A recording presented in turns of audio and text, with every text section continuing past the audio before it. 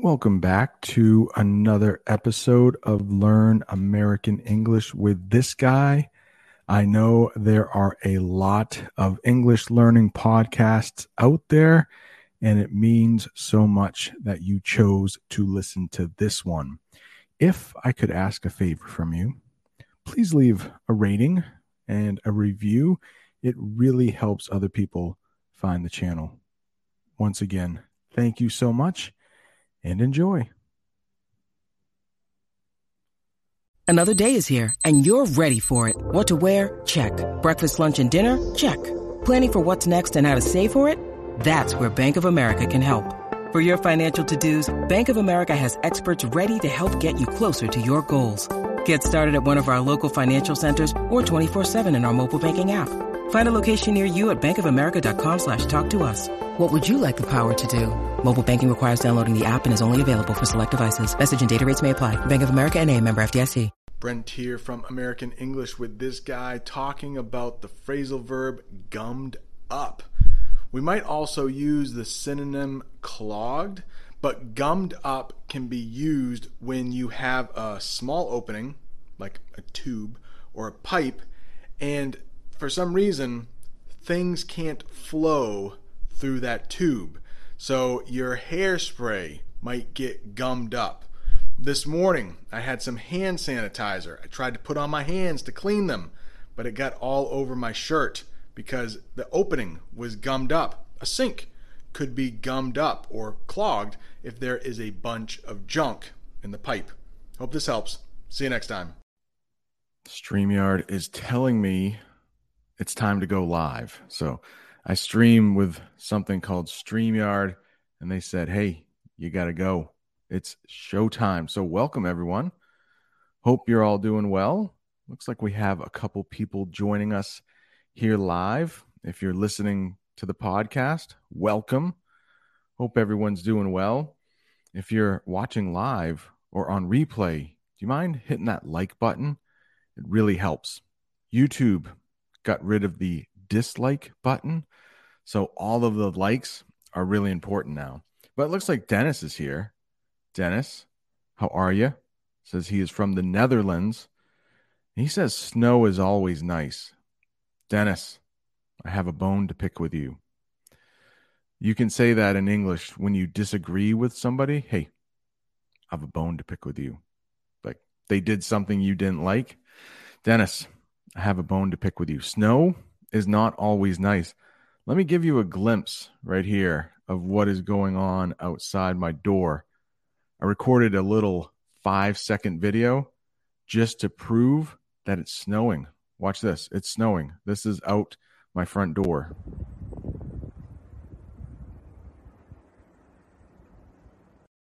You hear it? There was a little wind in the background. It's not a lot of snow yet, just a little bit, but enough to make my school get canceled. Hope Ario is doing well. Looks like Indonesia is in the house this morning. Welcome. Constantine is here. How are you? Audie, what's going on? Now, Audie says, I don't know how to say this because I don't want to see a big storm that you can't go to your school, but he's happy to learn with me live. Don't worry. I didn't want to work today anyways. I didn't want to work at my school. I would rather be here with all of you and teaching all of you English, but I have to make that day up. So today is a snow day, no school. But in June, when I was supposed to get out of school, I will have to go one day extra to make up for this day. English phrasal verbs. Well, hope everyone is doing well. Hey, shout out to one of my students, Austin Boykin. Hope you're enjoying the snow day. Nice to see you in here, man. All right, so today's lesson, what we are going to do is I am going to read an English article from a news source called NBC. I will put it up on the screen. I will have a couple little banners for you. Like if something is really difficult, I'll be able to put up something like wintry. Wintry means an adjective, and adjectives describe things. And I'll put in other examples of things you can say.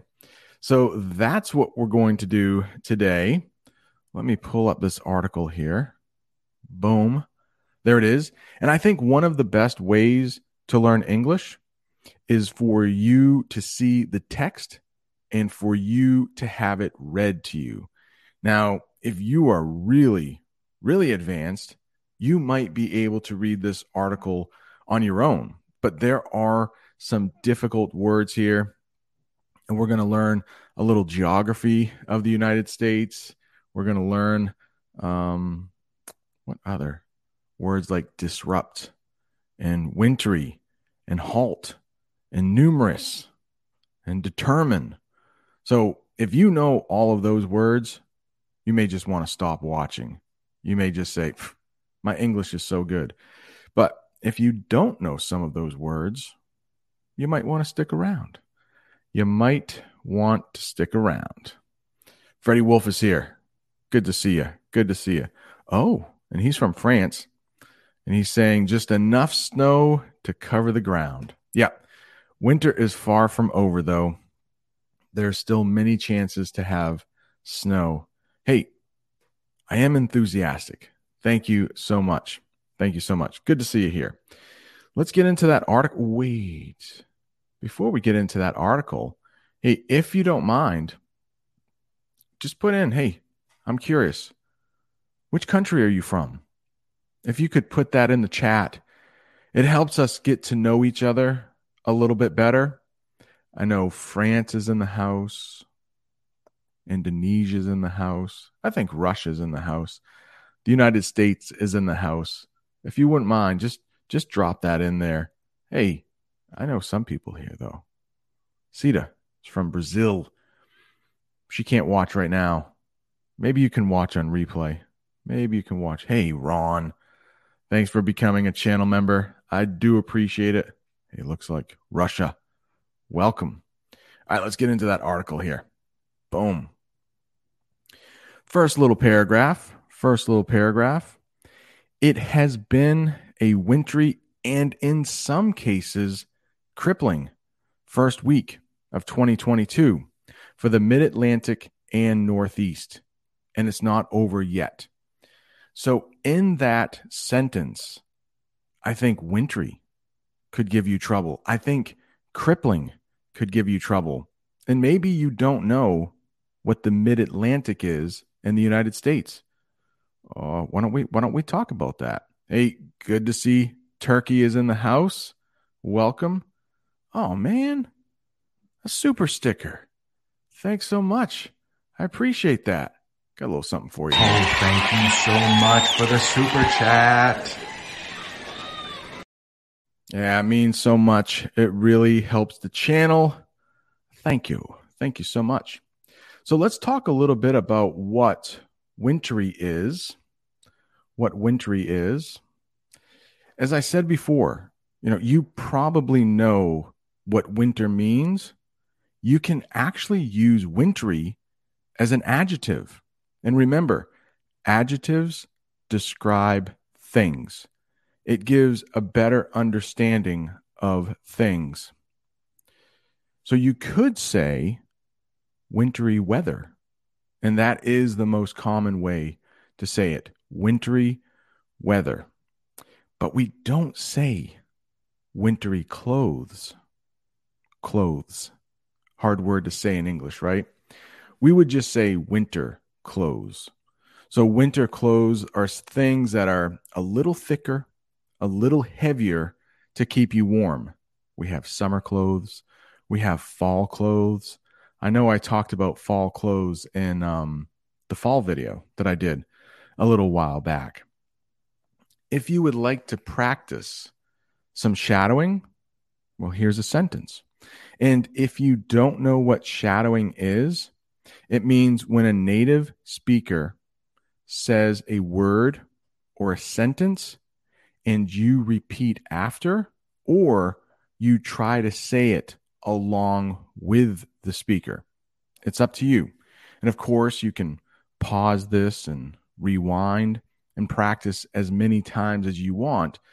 But there are a couple W sounds in this sentence, and it could be a little tough. So here we go. We are having some wintry weather today. We are having some wintry weather today. And that's true.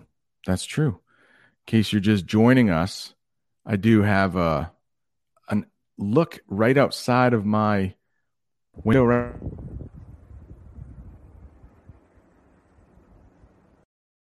That's what it looks like. That is some wintry weather.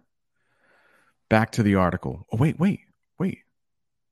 Can't move on to the next paragraph, though. We haven't talked about crippling yet. Crippling. Let's talk about that right now, just in case it's new for you. Crippling makes it hard to move. You might have crippling pain. So if you are in pain so badly that you can't walk, that would be crippling pain. Today, the wintry weather is making traveling crippling. So in your car, if you wanted to drive right now, it might be a little tough. It might slow you down. So anything that makes it difficult for you to move, you can describe it as crippling pain. Now, I live in New England, and that is in the northeastern part of the United States. But let's take a look at what mid-Atlantic means, because the article said mid-Atlantic. So if we want to take a look at the map right here, the mid-Atlantic states, those are highlighted in the colors red and pink. That's what we would call the mid-Atlantic. So maybe you have heard of the Atlantic Ocean. It basically means the side of the country that has the Atlantic Ocean, and it's the middle part. Those are the mid-Atlantic states. The states that are up in that corner, I don't think I can move my cursor, but they're in the top right-hand corner. That's where I live. That's the state of Maine, and we call that New England. So hopefully that helps for mid-Atlantic. And if you're listening on the podcast, I'm sorry, you don't see that map there. Hey, Mary's here. Welcome, Mary. Oh, look at this. See, now Mary has been studying English for a long time. She's from Iran, and she watches my videos 2 times the speed because she is so good and I speak so slowly for her. And there's a little, it's at the bottom of the screen. You can't do it now, but when this lesson is on replay, you can do it. And if I am speaking too quickly for you, you can slow me down a little bit. Good to see you here, Mary. All right, back to the article. If I can pull it up. Boom, there it is. So we're on the second paragraph. Excuse me. Hang on just a second.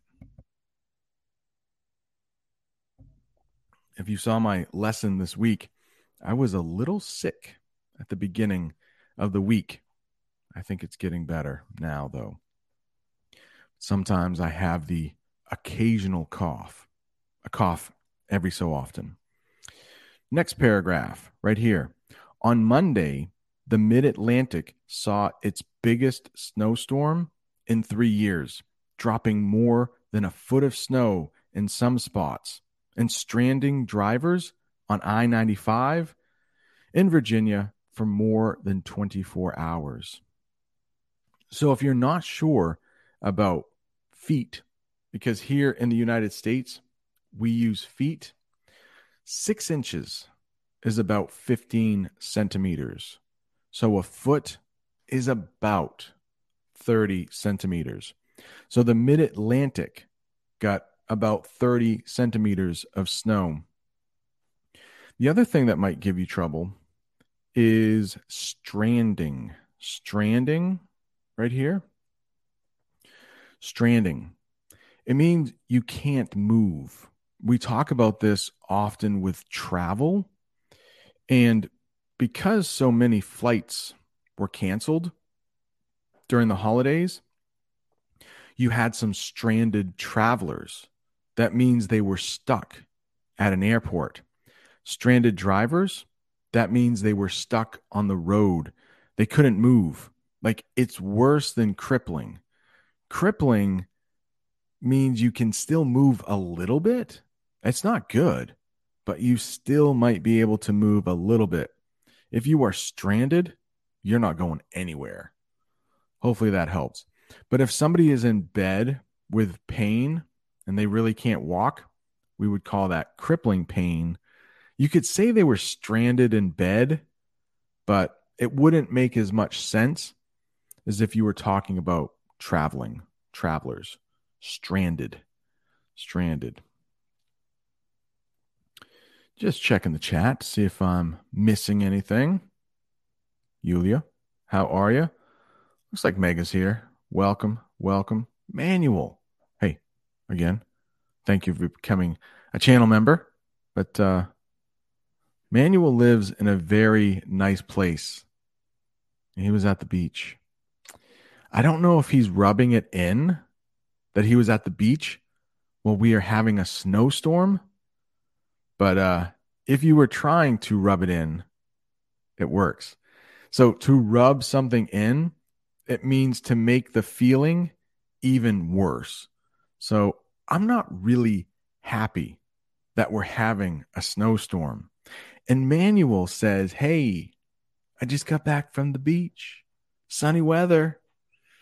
And if you're someone like me who doesn't like snow and doesn't like winter, it might hurt just a little bit more. But I'm actually happy for my friend. I'm glad that he can go to the beach.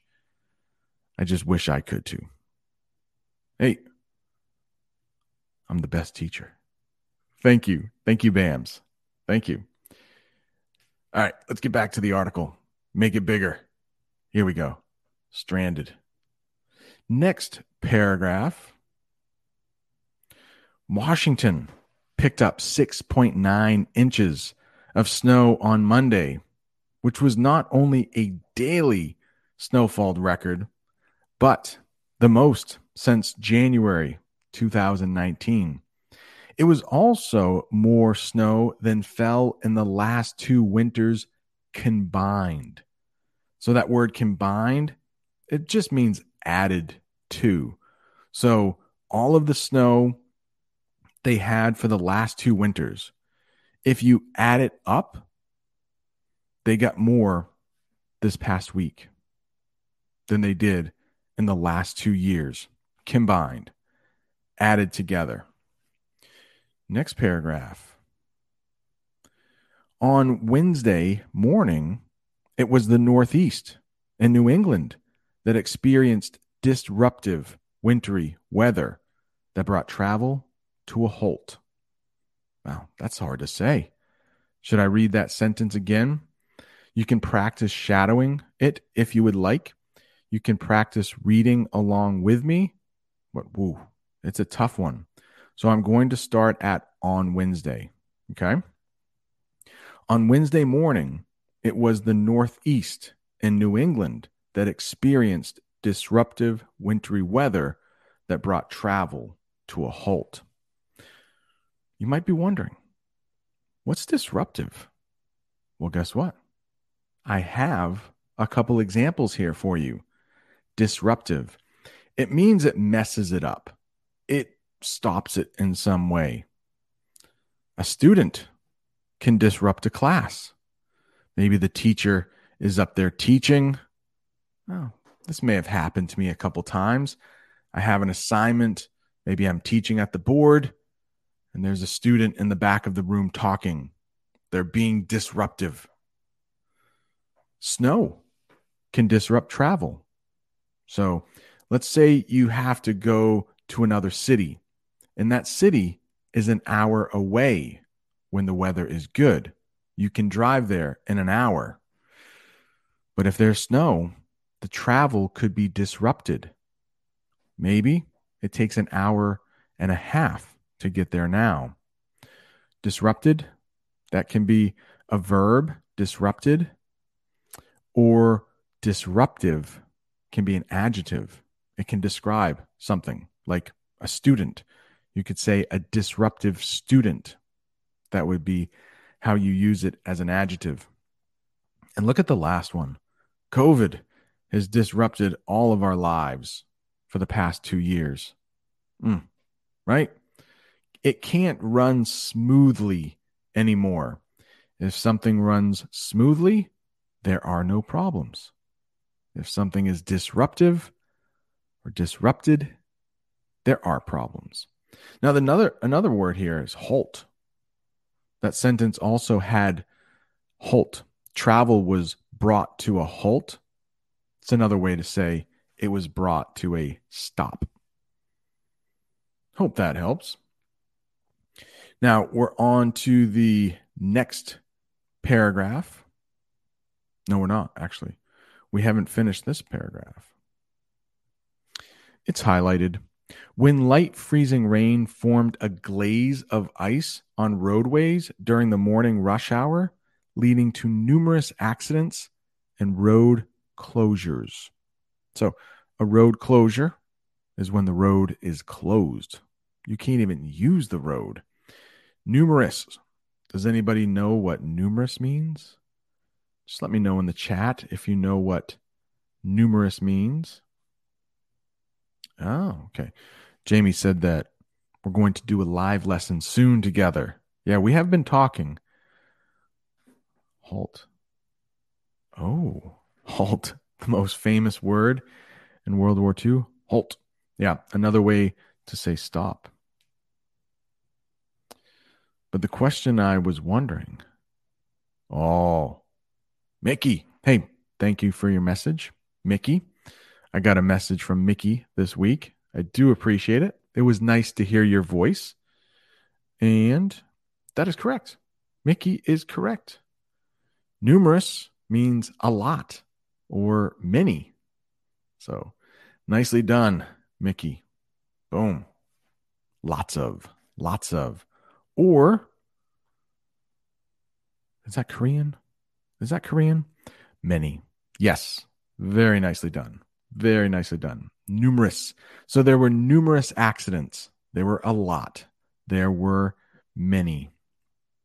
All right, the next one. Where are we at here?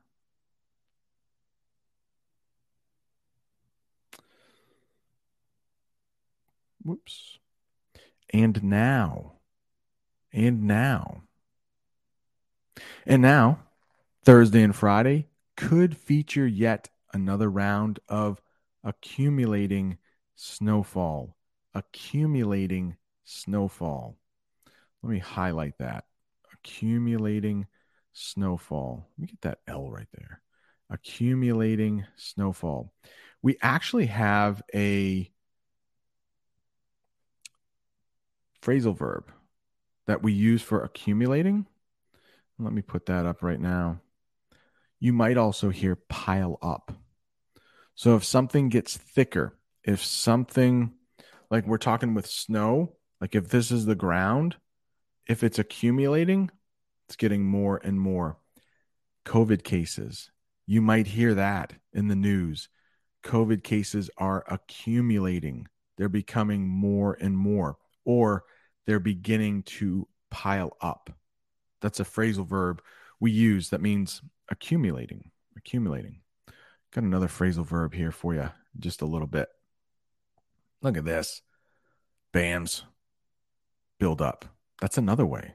Thank you, Austin. Nicely done, man. Nicely done. All right. Let's move on.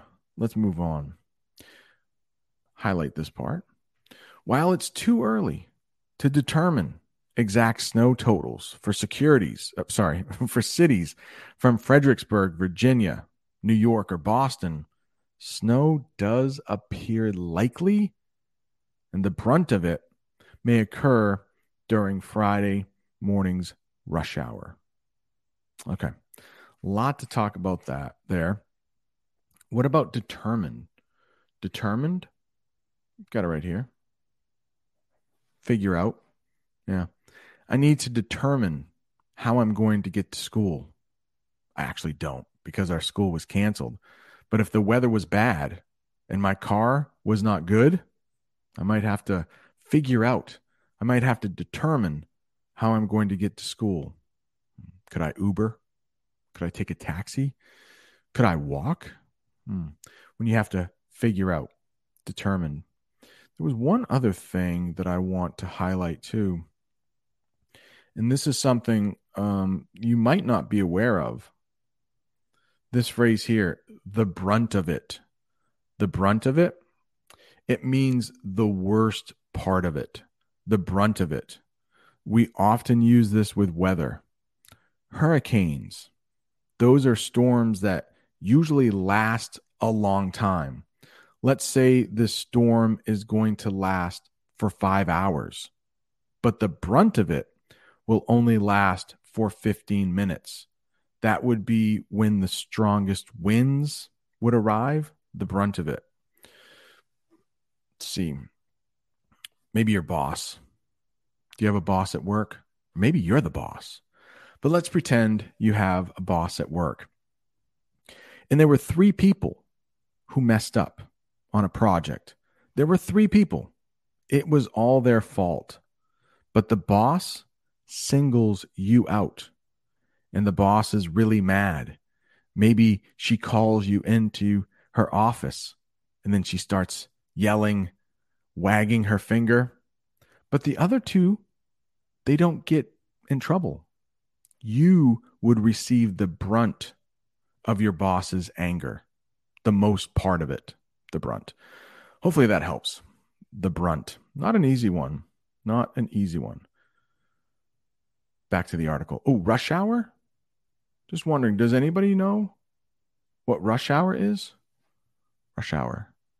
I will wait, but big cities usually have 2 rush hours a day. Big cities. Smaller cities don't usually have rush hour. What do you think? Does appear.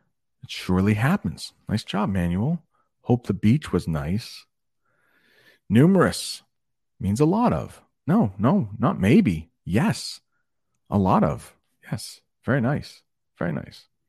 Adam, to mount up is another way to say accumulating.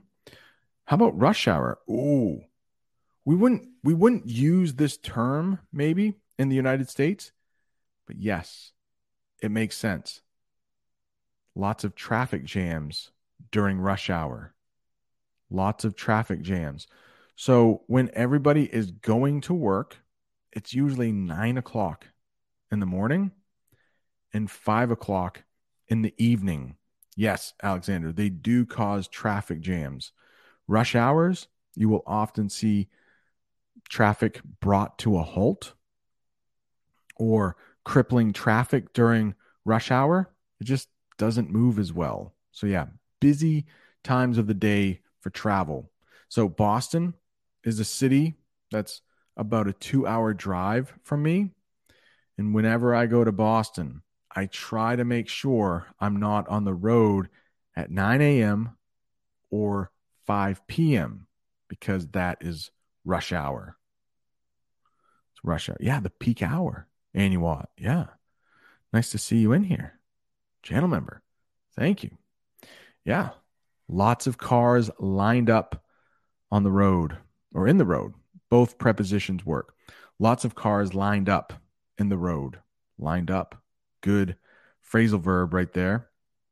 Hey, for just a second, I do want to thank the channel members for becoming channel members.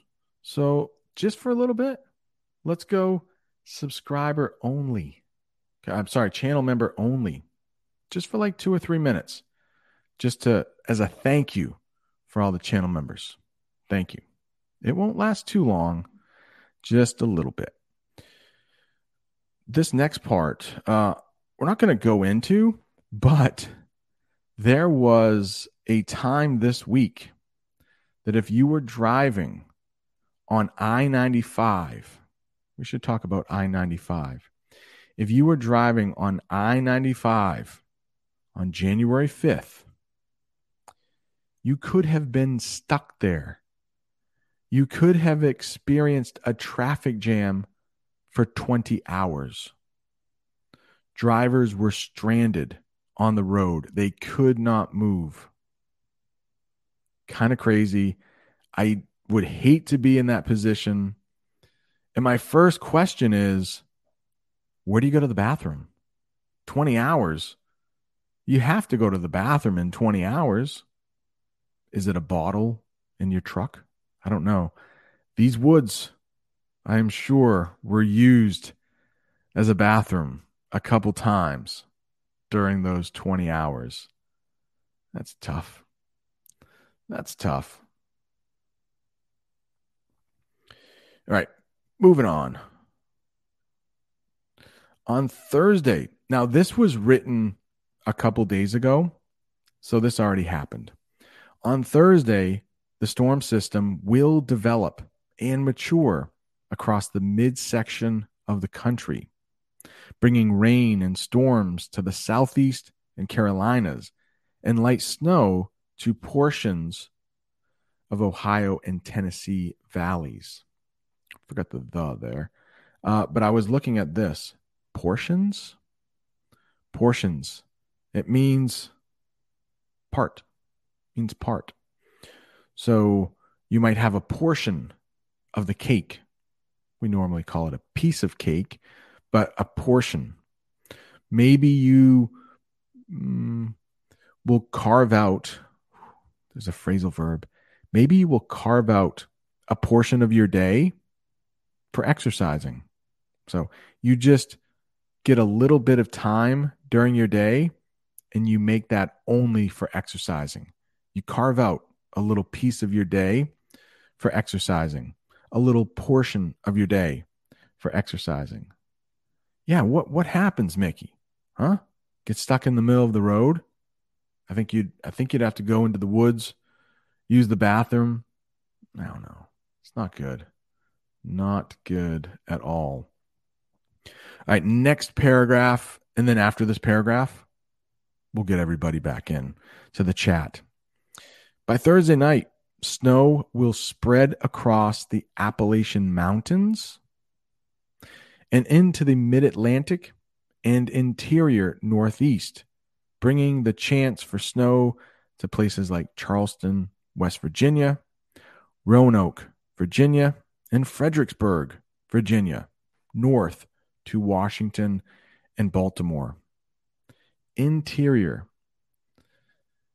This means the inside part, like the middle part. Okay. So if you are talking about the country, see, anybody can come in. If you're talking about the country, and let me bring up my map again of the country. So mid-Atlantic, it's the middle. But if you go to the interior of the country, maybe the state of Texas, it's that big one in the middle. You might say that's the interior. California, if you know where California is, that's the exterior. That's the outside of the country. So interior means the inside, exterior means the outside. Let's take our bodies for a second. Your skin is on the exterior of your body. Your skin is on the outside of your body. Your heart, it's on the interior of your body. It's in the interior of your body. Let's get rid of that map. Get back to the article. Oh, I bet. Hey, Audie, our friend from Thailand, says Bangkok, the capital of Thailand, it's one of the worst traffic jams in the world. I bet. Not fun. Next paragraph Whoa, there's a lot here. My goodness. This is a hard article. I know, too. I know it's a hard article. Let's make this a little bigger. By Friday sunrise, snow is forecasted. They have a typo there. Snow is forecasted to be ending in Washington, but could still be going on in Philadelphia, New York, Boston, leading to the potential for a dangerous morning commute. Let's take a look at potential. It could happen. Potential. It might happen. It could happen. So when you're looking into the future, you could say, there's a potential for it to snow tomorrow. There's a chance. It could happen. The child has potential to be an amazing adult. So we don't know. It hasn't happened yet, but hopefully it will. Now I'm going to use potential as an adverb. Adverbs, they give more information for verbs. That's what adverbs do. And in English, we usually add an ly to adverbs, but not always. That's the way in English. There are rules, and then we break the rules. The wintry weather might potentially cancel our plans. So Jamie and I, my wife, she is in the chat, I think. She is. She's still in the chat. So we have plans tonight to go out to eat at a restaurant, but our plans could potentially be canceled. Like there is a chance that we can't go because of the weather. But to be honest, the weather is supposed to stop this afternoon.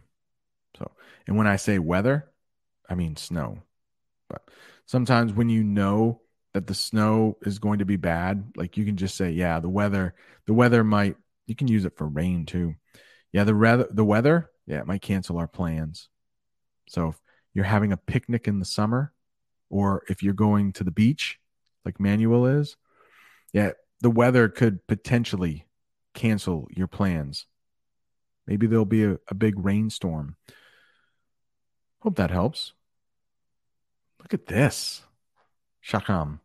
Yeah, live up to your potential. Very common English saying there. Nice job. Alexandria, how are you? Freddie Wolf has a question about interior instead of inside. So interior is often used as an adjective. Like you could talk about a house. I'm going to go inside the house. Okay, that's fine. But we have something called interior walls. Interior walls. Those are the walls that are inside your house. They don't touch the outside at all. So can I move this here? I'll show you an exterior wall because it has a window. That's an exterior wall. But over here, that's an interior wall. It doesn't, on the other side of the interior wall is another room. I hope that helps. Interior. The inside. So I think, and again, with English, we can always break the rules, but I think inside would be a noun. I'm going to the inside. It's a place, the inside. Interior can be used as an adjective. If you want to use inside as an adjective, I think you have to add the preposition of. So you could say the inside of my body hurts. I don't think people would say this, but it hurts somewhere on the interior of my body. Yeah. We use inside of way more than interior. I hope that helps, Freddie. Hope that helps, Freddie. Mickey, my brother, my sister-in-law got married, had their honeymoon in Lake Tahoe in March. Oh, very nice. Oh, yes. Turns out the road had been closed for snow. That does happen in Lake Tahoe, I think, is in Nevada. And they do have these mountains called the Sierra Madres. My brother was telling us a story last week during the holidays about those mountains. And he said they had like 190 inches of snow in one snowstorm. I don't know how many centimeters that is, but it is a crazy amount. Yeah, we do tend, many Americans tend to watch the weather forecast. You just never know. Do I need to bring a raincoat? Do I need to bring an umbrella? Are my plans going to be halted because of the weather? Yeah. Canada, I know the weather can change rather quickly, but I guess when you live on the beach, it's almost always sunny, right? Almost always sunny. Chakam is wondering, how reliable is the weather forecast in the United States? It is usually wrong. We do have a joke about meteorologists. Meteorologists are people who predict the weather. They tell us what the weather is going to be like, and meteorologists are wrong like 50% of the time. They are wrong half the time. Half the time. Hey, Art, how are you? We're talking about an article here about wintry weather. Wintry weather. How do you pronounce? Oh, okay. The first one, confidence. Confidence. That means you believe in yourself. Confidence. I have confidence. And conference. That is where people meet up to discuss business. Probably. Conference. So confidence versus conference. Hope that helps. Yeah, hey, Ario, this is tough stuff. Don't feel bad. No way. Don't feel bad. This is tough. That's why we're going over this slowly, and you can watch this a couple times if you need to, or maybe watch it next year when your English is even better. Hey, Freddie Wolf, thanks for all the amazing work you do. Hey, that means a lot. Got a little something here for you. Let me find it. It's right here. Thank you, Freddie Wolf from France for the super chat. Oh, thank you so much for the super chat. Yeah, it means a lot. Thank you very much. Hey, I love doing this. So, I would probably do it for free, but those extra super chats or the channel memberships, it does help. Subscribing to the channel, it helps. Every time you watch a lesson, well, there's a chance you see an ad. Helps me out a little bit. Let me hydrate for a second.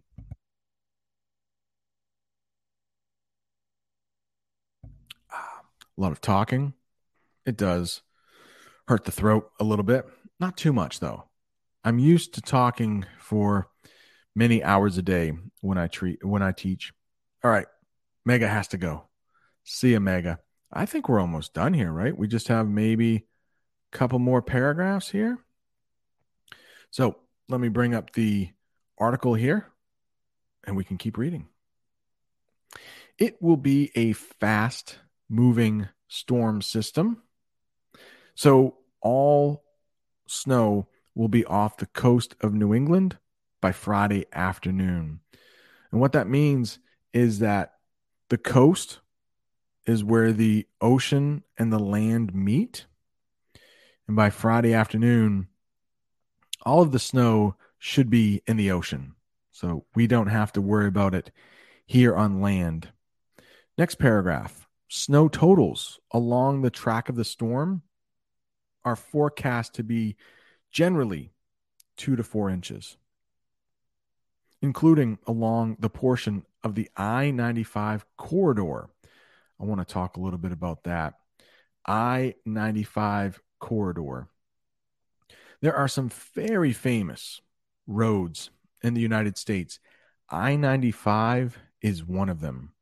So if you were to travel on I-95, you could start in Maine, where I live, the top of the country, travel all the way down to Florida on Interstate 95. On I-95, you would go through or very near to cities like Boston, New York, Philadelphia, Washington, D.C. So it's a very busy highway in the United States. They really don't have rush hour there. It's like traffic jam all the time. Jamie and I were on a bus at 4 a.m. in the morning in New Jersey on I-95, and we were stuck in traffic. Okay. That sentence, I think, was good practice for prepositions. If you want to listen to it again, I use a lot of prepositions there. Open man. Hey, I remember you. You're back. You were a channel member before, and you're back. New member. Make sure you check the members tab for the Discord, the members chat, and the bonus videos. Yeah, so if you become a member, we do have a Discord server that we chat on daily, talking about our weather that we're having, the books that we're reading, sometimes just questions from members for future lessons. So thank you, Open Man. Welcome back. Welcome back. Almost done here. Almost done. He's back. Welcome. Welcome. Yeah, that happens, Open Man. I am channel members on other channels. Sometimes, I'm there for a month. I go away. I come back. There have been some channel members, though, who have been around since the beginning for over a year and a half. And I thank you. And I thank you, Open Man. It happens. It happens. Life happens. Look at this. We got crippling again, a crippling Monday storm. There could be some isolated totals up to 6 inches, especially in the higher elevations of the Appalachian Mountains. This is a tough sentence. Isolated, it means like small parts. Some parts, small parts of the country might see 6 inches, but generally, right up there, generally it'd be 2 to 4 inches of snow. But in some little small parts, some isolated parts, might get up to 6 inches. Higher elevations. An elevation is how high something is. So a mountain would have a really high elevation. Think of elevator. If you know that word, going up, higher elevations, that would be up in the mountains. And look at this. Meteorologists. Those are people who try to predict the weather. Meteorologists want to stress, however, that there is high uncertainty in these forecast snow totals at this time, and these snowfall ranges may change in the next 24 to 36 hours. Very tough reading. If you are not struggling at all with this English, you are very good. This is hard stuff. This is meant for native English speakers, and I would say really good native English speakers. This is not for children. There is the potential that the snow system produces higher snow totals in a narrow band somewhere between Virginia and Massachusetts. And the proximity to the I-95 corridor will determine the level of impact. Oh my goodness. Let's take a couple of these. Let's see. proximity. Let's just talk about that right now. And you'll often hear close proximity. It just means next to or near. I could say this. Let's do some shadowing practice. The school is in close proximity to my house. The school is in close proximity to my house. That's just another way, an advanced way to say, I live close to the school. I live in close proximity to the school. The school is in close proximity to my house. Have we already read confident? Okay. Oh, I-95 corridor. A corridor. Does anybody know what that is? A corridor. That's how you pronounce that word.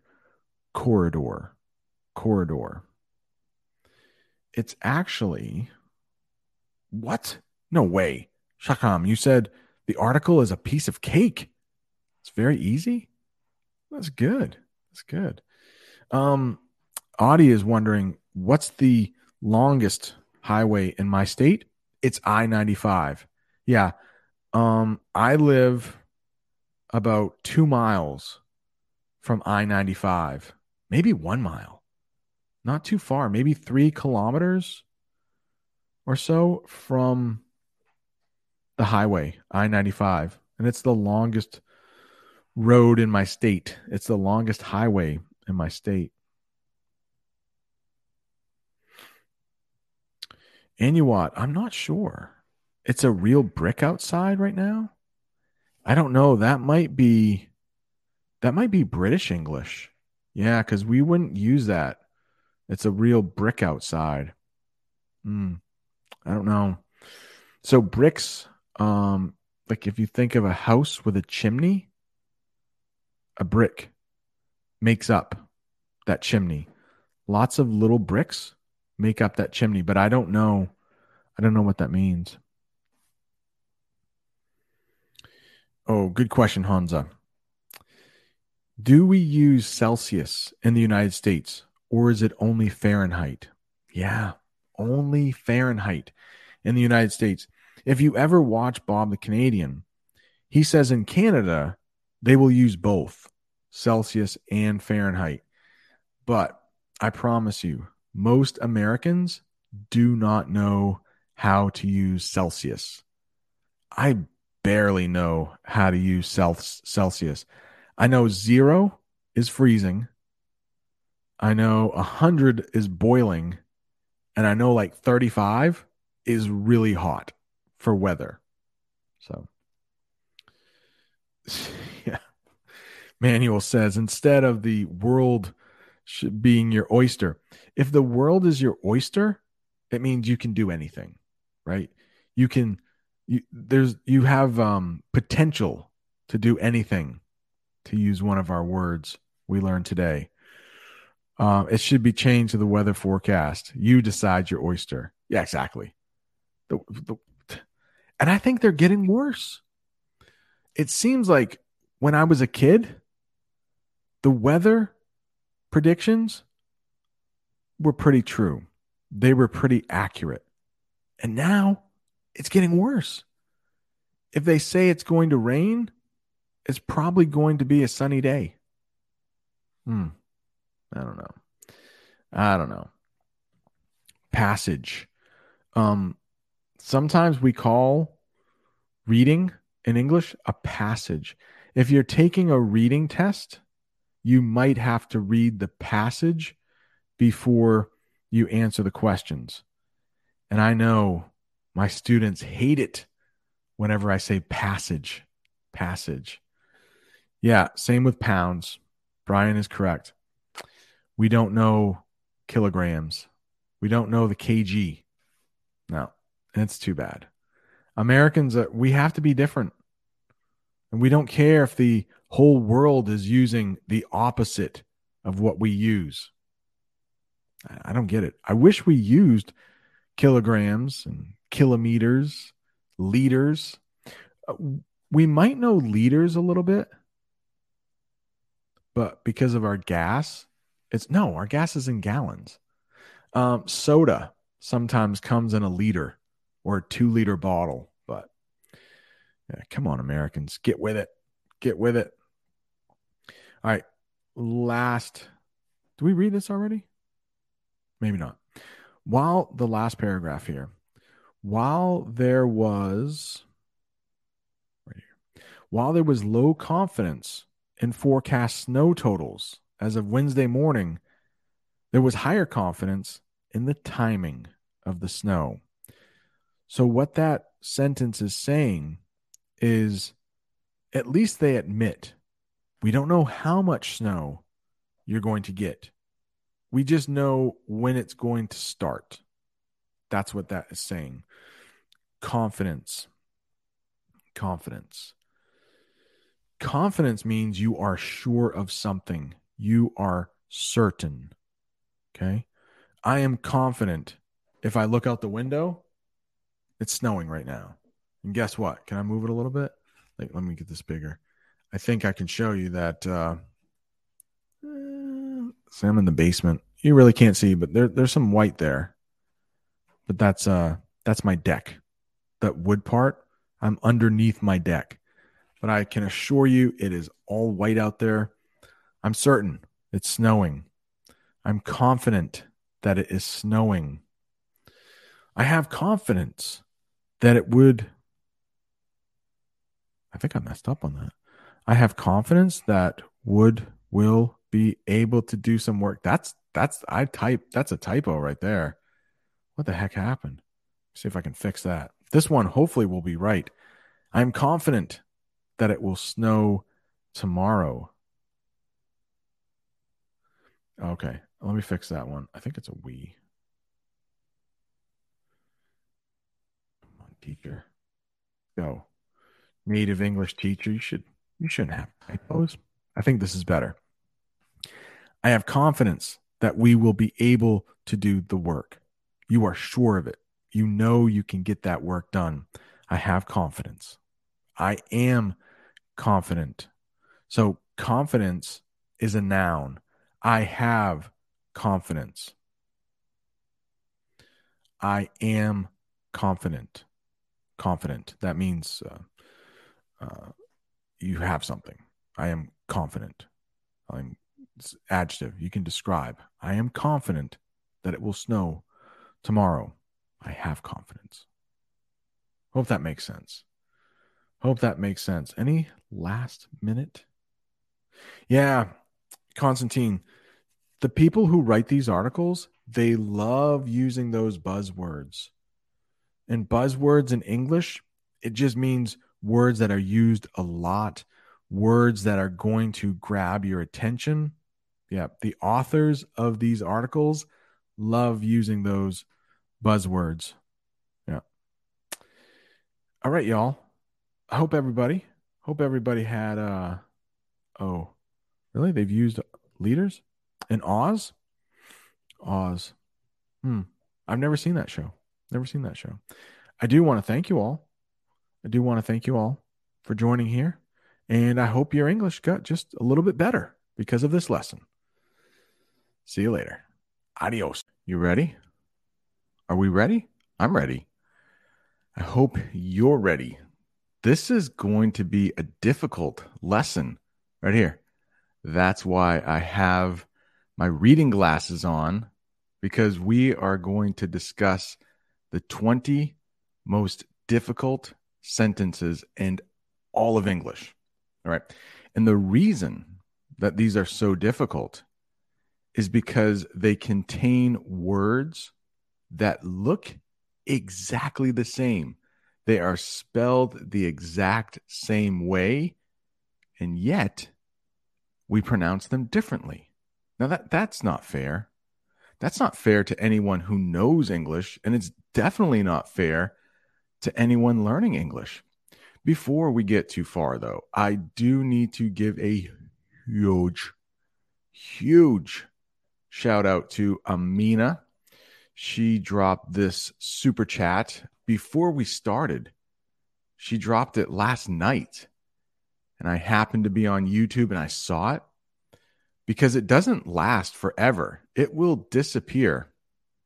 And she left a note saying, hey, sorry, I can't be there with you. I have to work, but I'll watch on replay. So I wanted to start off with a huge thank you for Amina. I got a little something for her here. Hey, thank you so much for the super chat. I mean, that's huge. I believe it's the biggest one I've ever gotten. So Amina, thank you so much. I am going to do a video for her on the other channel. She was wondering, hey, but she didn't ask a question. She just dropped the chat and said, hey, thank you. But I said, is there anything I can do for you? She said, answer this question. How did America get its name? So on the other channel, American English Guy 2, I'll do it. American English Guy 2, T-O-O. Yeah, check it out. All right, so thank you so much for that, Amina. Yeah, and these sentences come from a very old newspaper article. I did not take this picture. I found this online.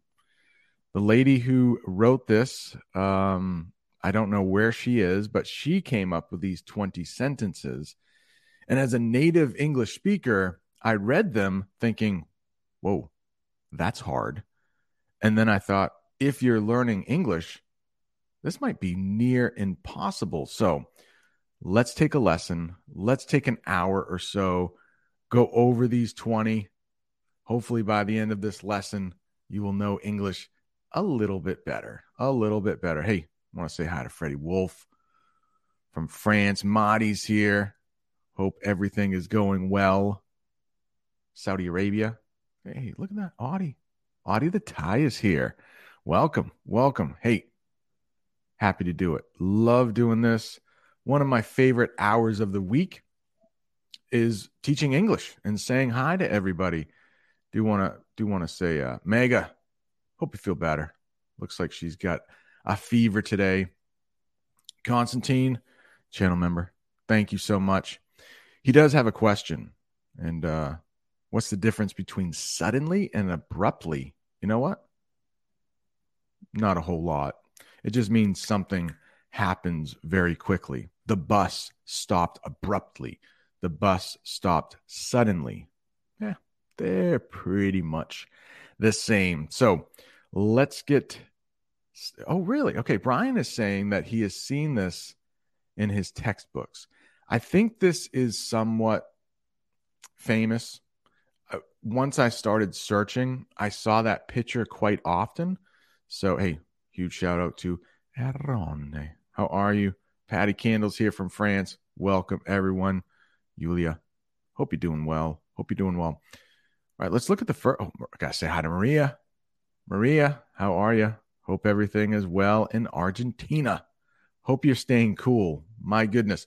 On the Discord server we have for members, some of us share our weather. Maria is boiling up down there in Argentina. Absolutely roasting.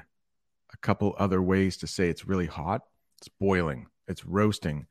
Meanwhile, Amina in Canada and I, we're freezing.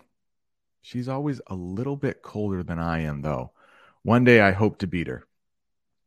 All right, let's look at the first sentence here. And luckily, I will have some... Could pull them up. I will have some slides with pictures to help you out as we go through this.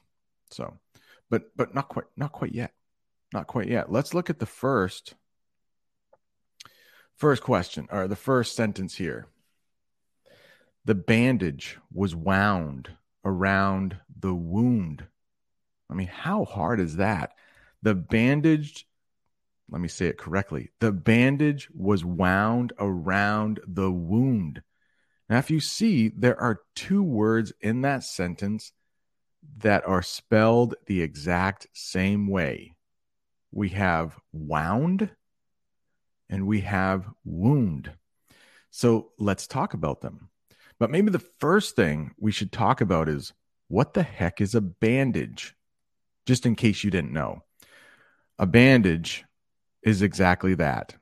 If someone is hurt, if someone has maybe sprained their wrist, that looks like they might have sprained their wrist right there. So the doctor might put on a bandage. Well, what the heck is wound? What the heck is wound? That is a verb.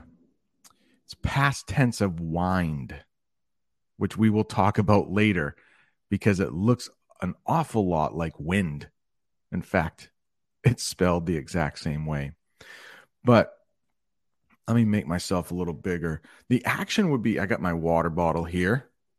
This is from Walmart, by the way. Anytime you see great value, it's from Walmart. But if I had some string, which, oh wait, I got a cord here. I don't know if this is going to work. Here's a microphone, but this is, I would wind this, if I can do it, I would wind this cord around the bottle. You wind it around. If it's already been done, I wound it around. English, right? So that's a verb you might not know. Present tense is wind. We will talk about in a little bit. Past tense is wound. Sorry, wound. Wound. Wound. That's how you pronounce that. Wound. I hope that is clear. The past tense of wind. This is wound. So a place on your body where you have been hurt is a wound.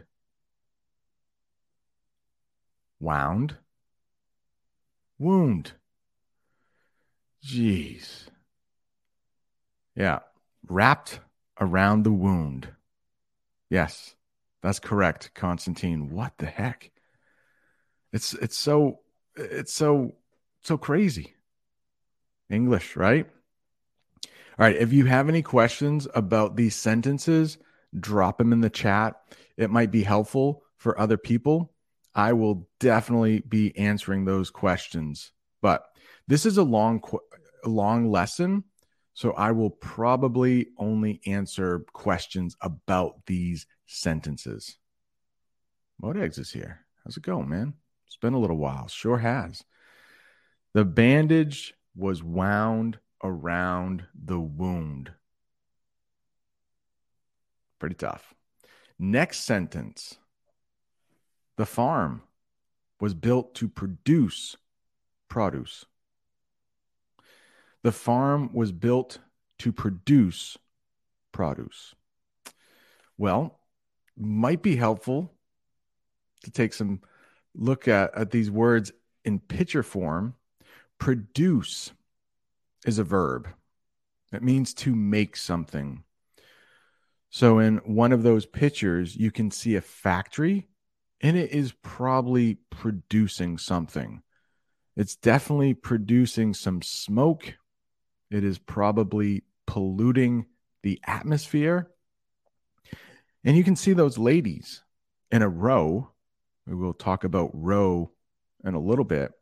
But those ladies in a row, they are producing something. I can't quite tell what they're producing. They're producing something. Maybe something medical. I don't know. So that's one way to pronounce that word. Totally different meaning. Produce. And then this is an important one. Anytime you're in the supermarket, there is a produce section. Produce. And that is another name for fruits and vegetables. Okay. Hopefully there are no questions on that, but this lesson is not called the 20 most difficult English sentences for no reason. There is hey, what do you know?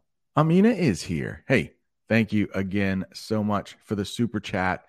It looks like Amina is working. So please don't get in trouble. Don't get in trouble. Hey, okay. How are you? Turkey's in the house. Let's see. I thought I saw a question here from Freddie Wolf. Can I produce products? Yes, you can. Absolutely. Great question. Great question. Great question. Yeah, Modags is talking about kernel and kernel. They are pronounced the same way.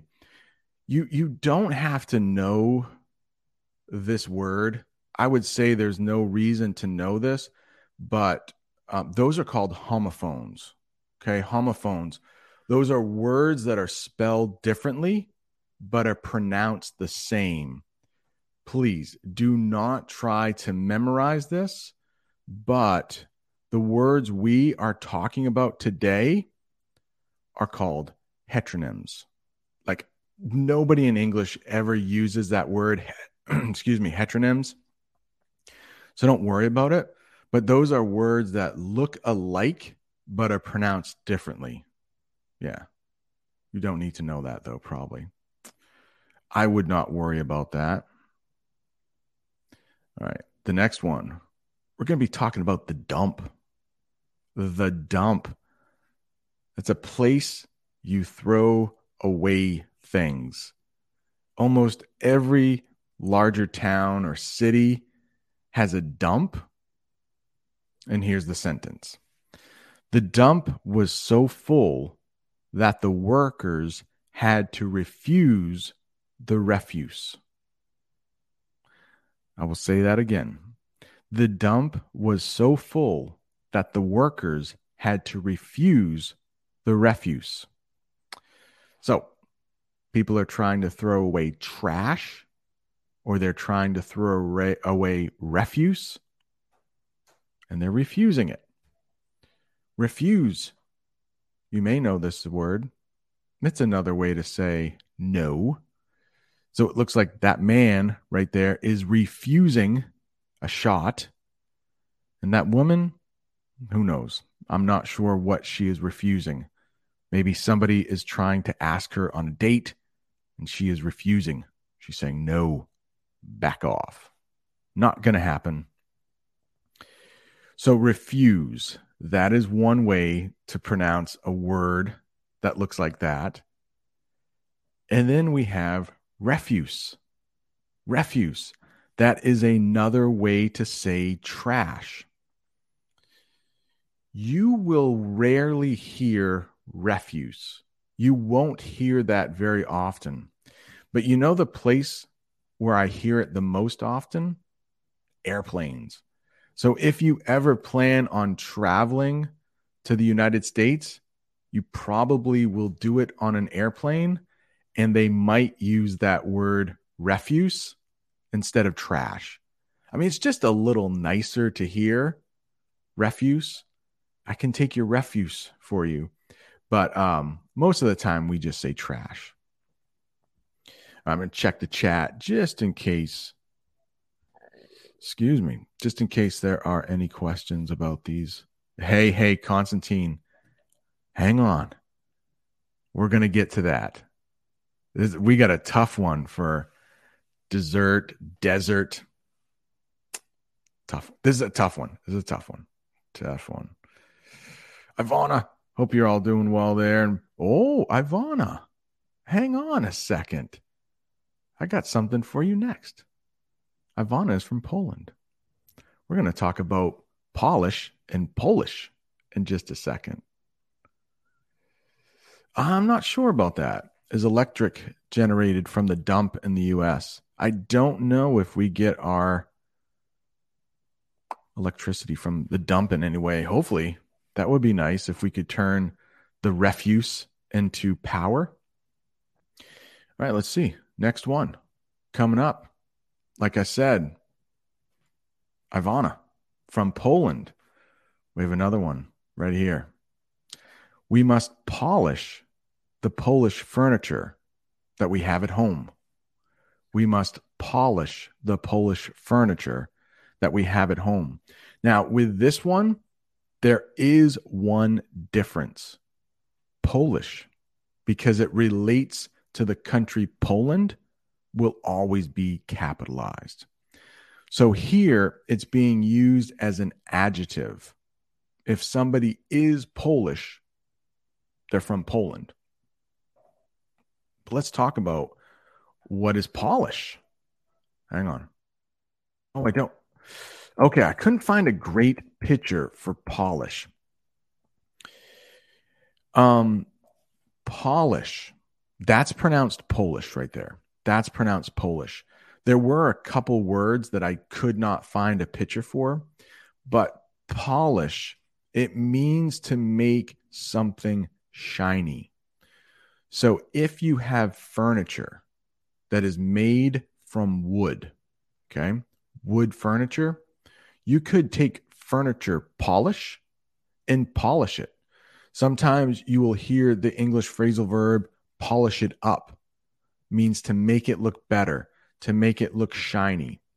You will often take a cloth and wipe the polish on the furniture. That's how you polish it. But you can also have Polish. And I believe Ivana is Polish. And Adriana and Luke, longtime channel members, shout out to them. Thank you so much for your support. Oh, yeah. Judith, it's coming. All three of those in one sentence.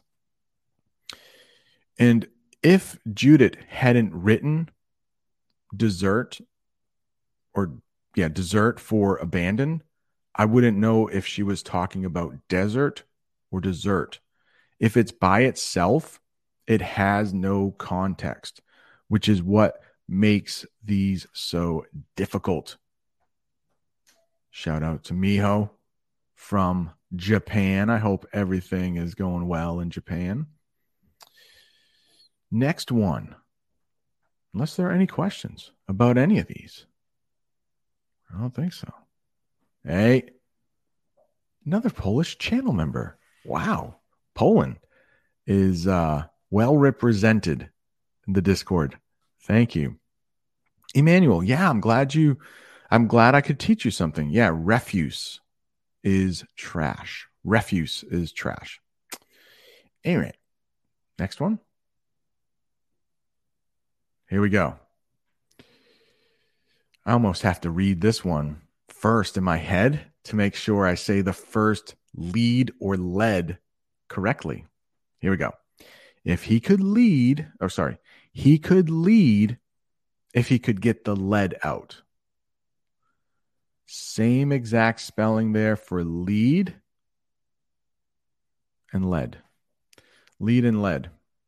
The first one, lead. So if you look that man who's in the front of the arrow, he is the leader. He is leading the other three people. They are following him. He could lead if he could get the lead out. You may be wondering, lead? What? Well, if you look, all of these things could be made from lead. I'm not exactly sure. Maybe it's copper, but it is a type of metal, lead. A lot of pipes in the United States that might carry water, those are made from lead. So we have lead and we have lead. How confusing can English be? He could lead if he could get the lead out. Oh my goodness. Hopefully everyone is doing okay. Hopefully everyone is doing okay. Yeah, good point. Has anyone ever noticed that you pronounce pitcher a lot like pitcher? And in my opinion, Modags, those two words are pronounced in the exact same way. Pitcher, I have a picture on the screen right there of lead. And then pitcher can be two other things. It could be a baseball pitcher. The game of baseball has a pitcher. Or if you have liquid, it's a container to hold liquid, a pitcher. Yeah. English, what are you doing? What are you doing to us? Yeah, it's pretty tough. Hey, luckily we don't have any like masculine and feminine nouns for the most part. So like French or Italian has, that can be tough. So every language has its own difficulties. This is one of English's. It is when you have words that look the same, but you pronounce them differently depending on how they're used. My goodness. Hey, I want to say hi to Chef Ket in Turkey. Hope you're doing well there. Look at this. Layla, thank you so much for the super sticker. Got a little something here for you. Oh, thank you so much for the super chat.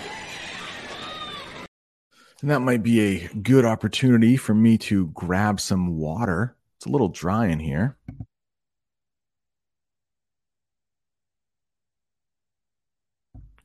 I turned off the microphone because I didn't think you needed to hear me swallow my water. But Layla, she is a channel member, and I do appreciate that. And I also do appreciate that super chat. It's a super sticker, but a super chat. Thank you. Thank you so much.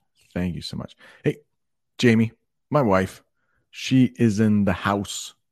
She can also answer questions too. All right, the next one, unless there are any questions about that. Okay, Fafa. I don't get what lead means. Oh, lead out. Oh, get the lead out. Okay, so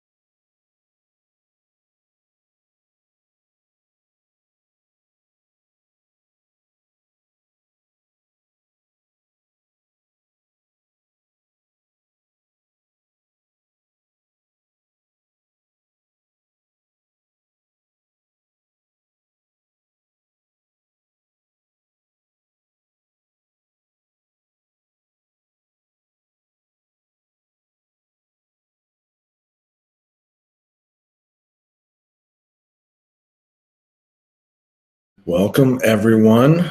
This is a bonus live stream. I wanted to try and test out my microphone, but guess what? It's not working. As you can see, if you are watching on video, if you're watching on YouTube, you can see I have my AirPods in, and I'm hoping you can hear me. The audio quality will not be as good as the microphone, but I thought we could do a bonus live lesson. This will be on the podcast. If you are watching, you can see I'm in my bathrobe. It's almost bedtime here in the United States. But before bed, I wanted to talk a little bit about New Year's Eve and New Year's Day.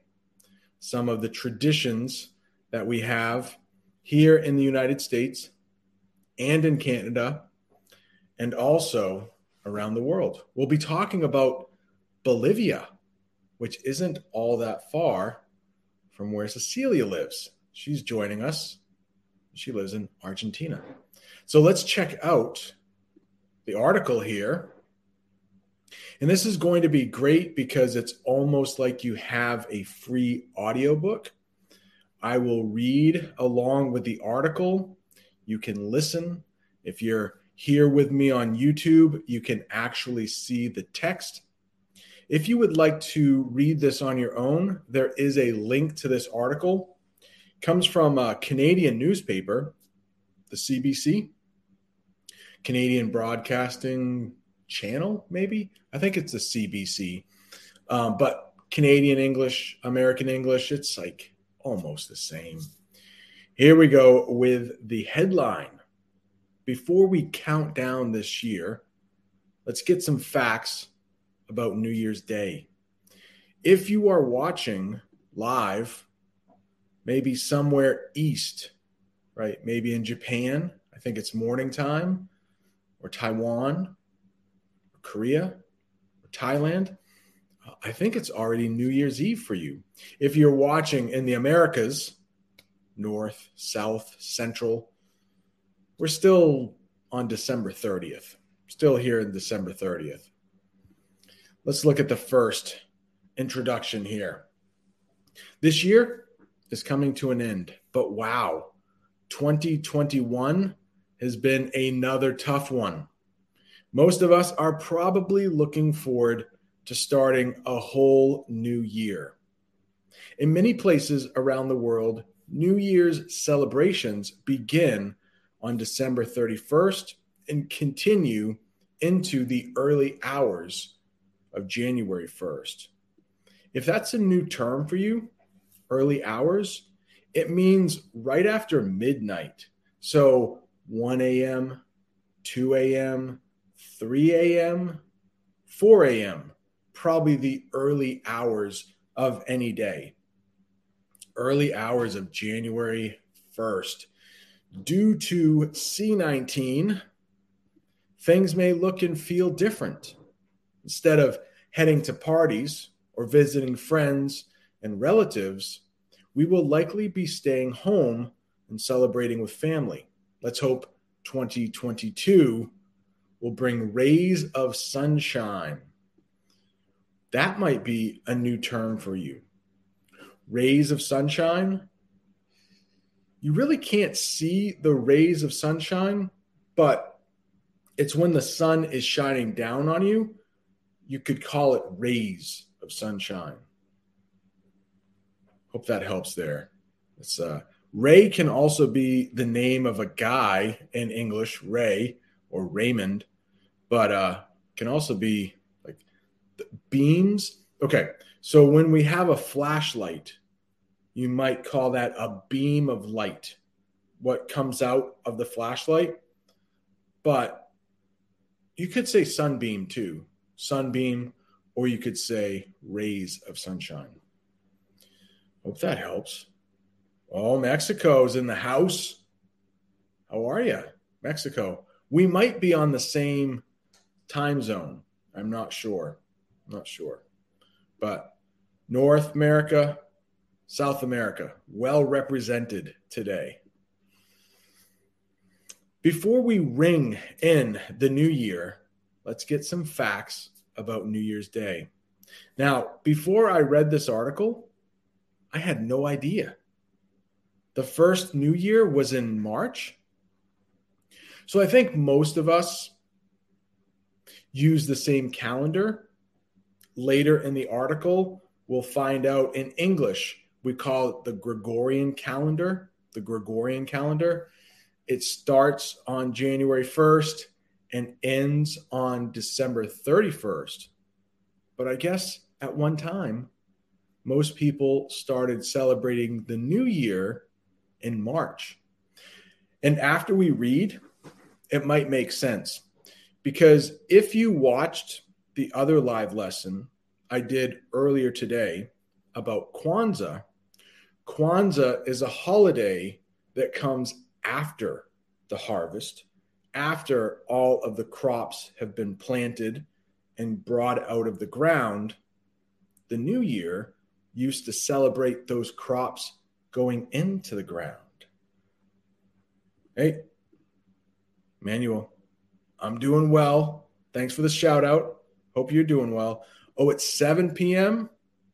I think it's also, it's almost 8 p.m. here.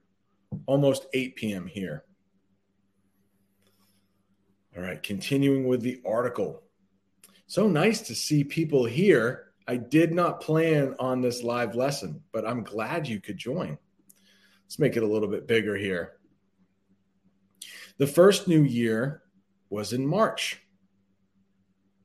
New Year's wasn't always celebrated on January 1st. The earliest New Year festivities date back about 4,000 years. At that time, the people of ancient Babylon began their new year in what we now call March. Now, just in case you don't know where Babylon is, well, it doesn't exist anymore. The place exists, but it's called something different. Hey, Jamie Watson's in the house. Happy New Year, Emmanuel. Does anybody know where modern day Babylon is located? In what country?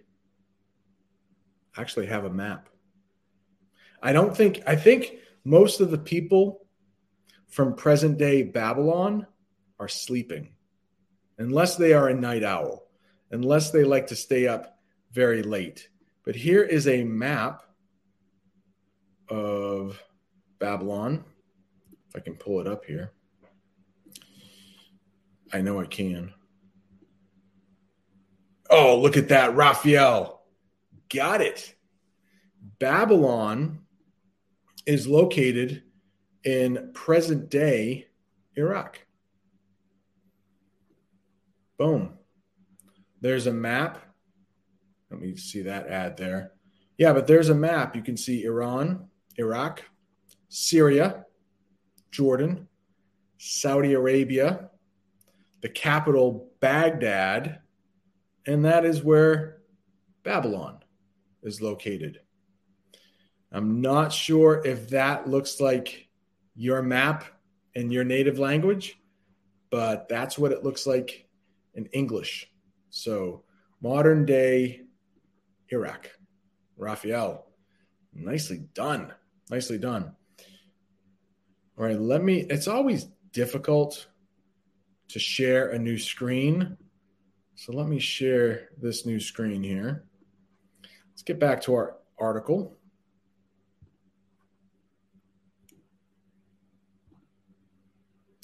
And we were right on this paragraph. I will highlight that for you so you can read along with me.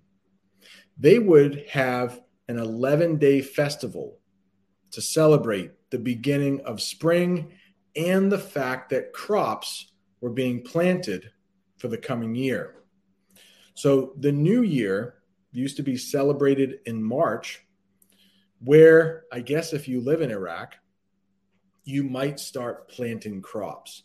If you live in the southern United States, like Alabama, Florida, March might be a month in which you start planting crops.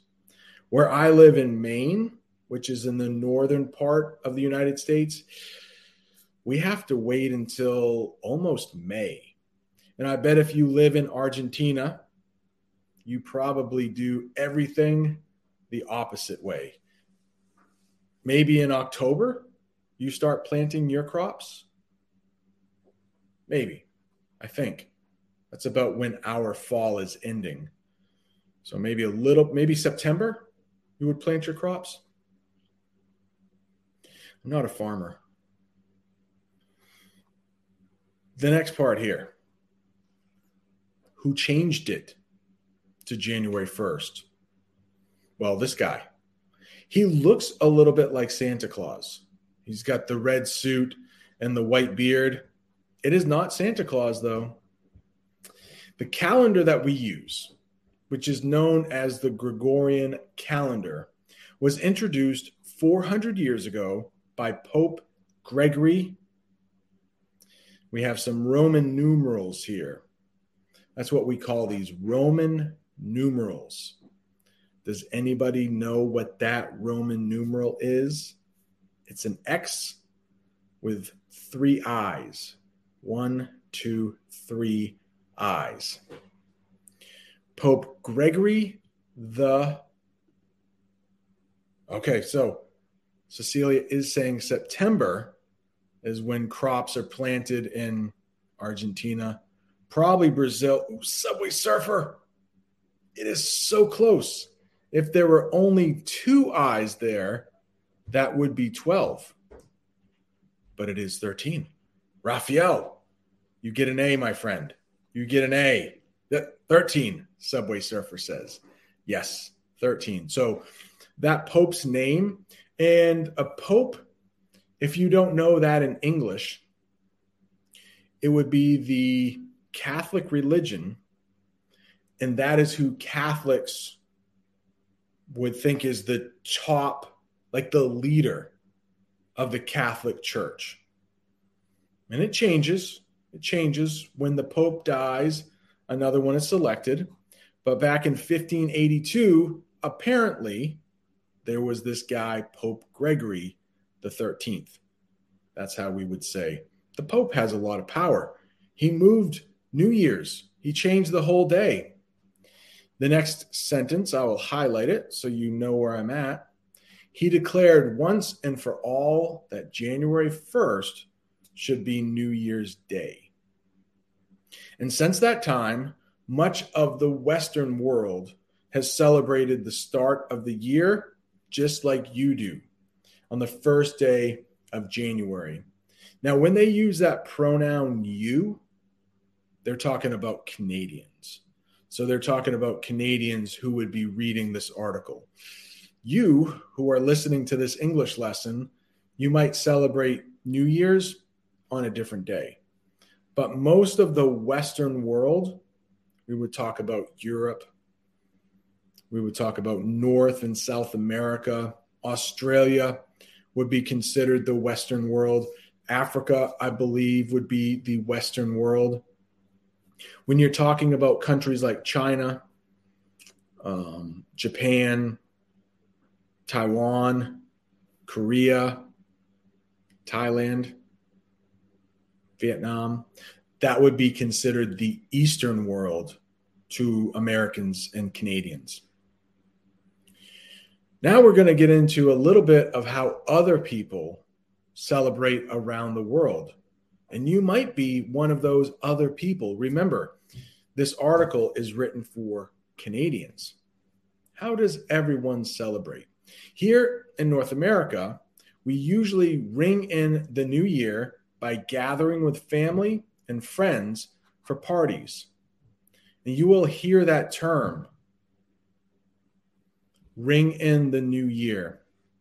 So if you're living in the United States, somebody might ask you, hey, how are you ringing in the new year?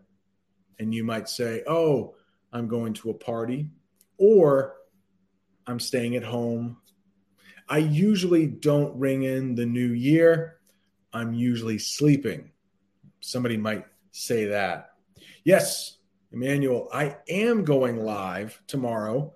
I will be doing the lesson on shaving, but this is a bonus lesson. If you're just joining us, my microphone is not working. I created this lesson to test the microphone, but there is a problem. I'm having a technical difficulty.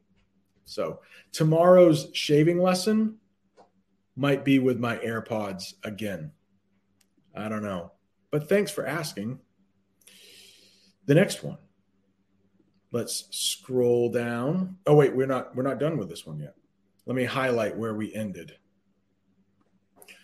Or even special meals and spectacular firework displays.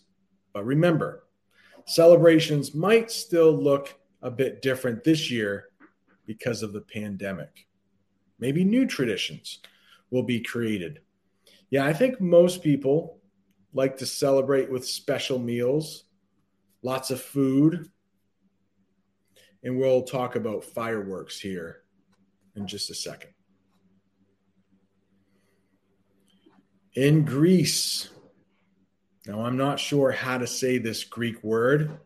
It is also highlighted. I will do my best. If you speak Greek and you are watching or listening, I apologize because I will probably say this word the wrong way. In Greece, a gold or silver coin is baked into a cake called a vasilopita. Like that's pretty good Greek, I think, right? Vasilopita. That's probably pretty bad. The person who receives the piece of cake with the coin inside is said to have, let me make this a little bigger so you can see it, is said to have luck the rest of the year. And guess what? If you ever visit New Orleans, there are these cakes called king cakes. And in those cakes, there is a little baby doll that is baked into the cake. And if you cut that piece of cake and you get the baby, you get good luck for the rest of the year. Was that? Yes, the screen bigger. I'm sorry. Needs to get bigger. Thank you. That's better, right? So let's talk about what happens in Spain. The next one. In Spain, they eat 12 grapes at midnight on New Year's Eve to bring 12 months of happiness. Right. When I lived in the South, we also ate. And when I say the South, I mean the American South, Southern America, not South America, not Argentina, where Cecilia is from, but the American South, or the South, Alabama, Georgia. That's the American South. We used to eat something called black eyed peas. So let me get rid of this. And if you don't know what black eyed peas are in English, I have a picture for you. Right there. Those are black eyed peas. And so some people in the South, I know Jamie and I used to do it. You would cook some black eyed peas on New Year's Day and eat them for good luck for the rest of the year.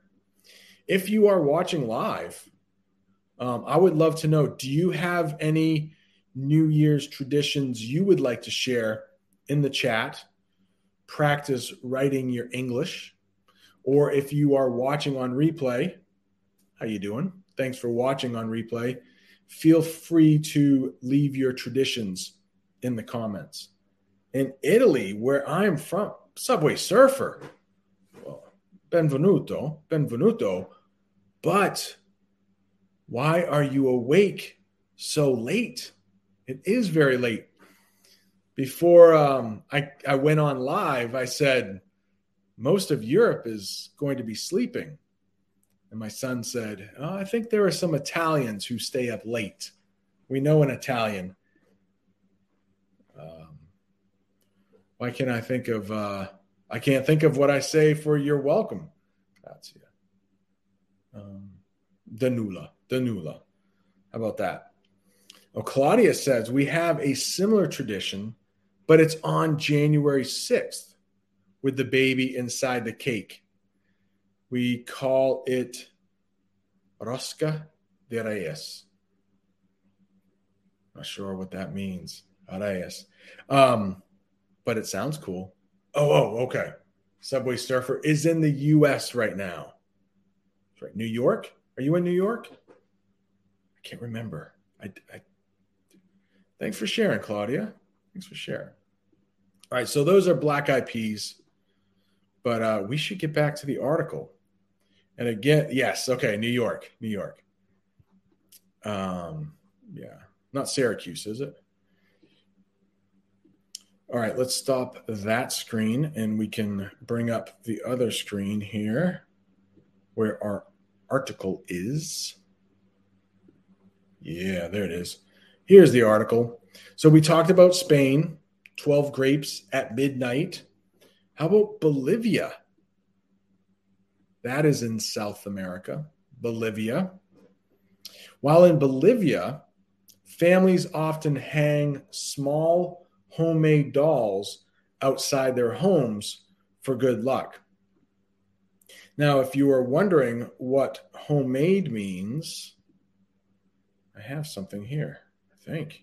Yeah, homemade, it literally means made at home. Made at home. So hopefully that helps. The next part here, over in Japan. If you're watching this live, it is New Year's Eve over there, and maybe you're just waking up. Happy New Year's Eve over in Japan. Over in Japan at midnight on New Year's Eve, bells and gongs sound to banish bad spirits. All right, a gong is a type of bell.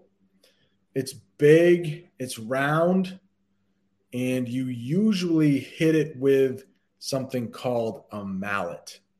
Usually there's cloth on that mallet when you hang the gong, when you ring the gong. Banish means to get rid of. Banish means to get rid of. Highlighted part here.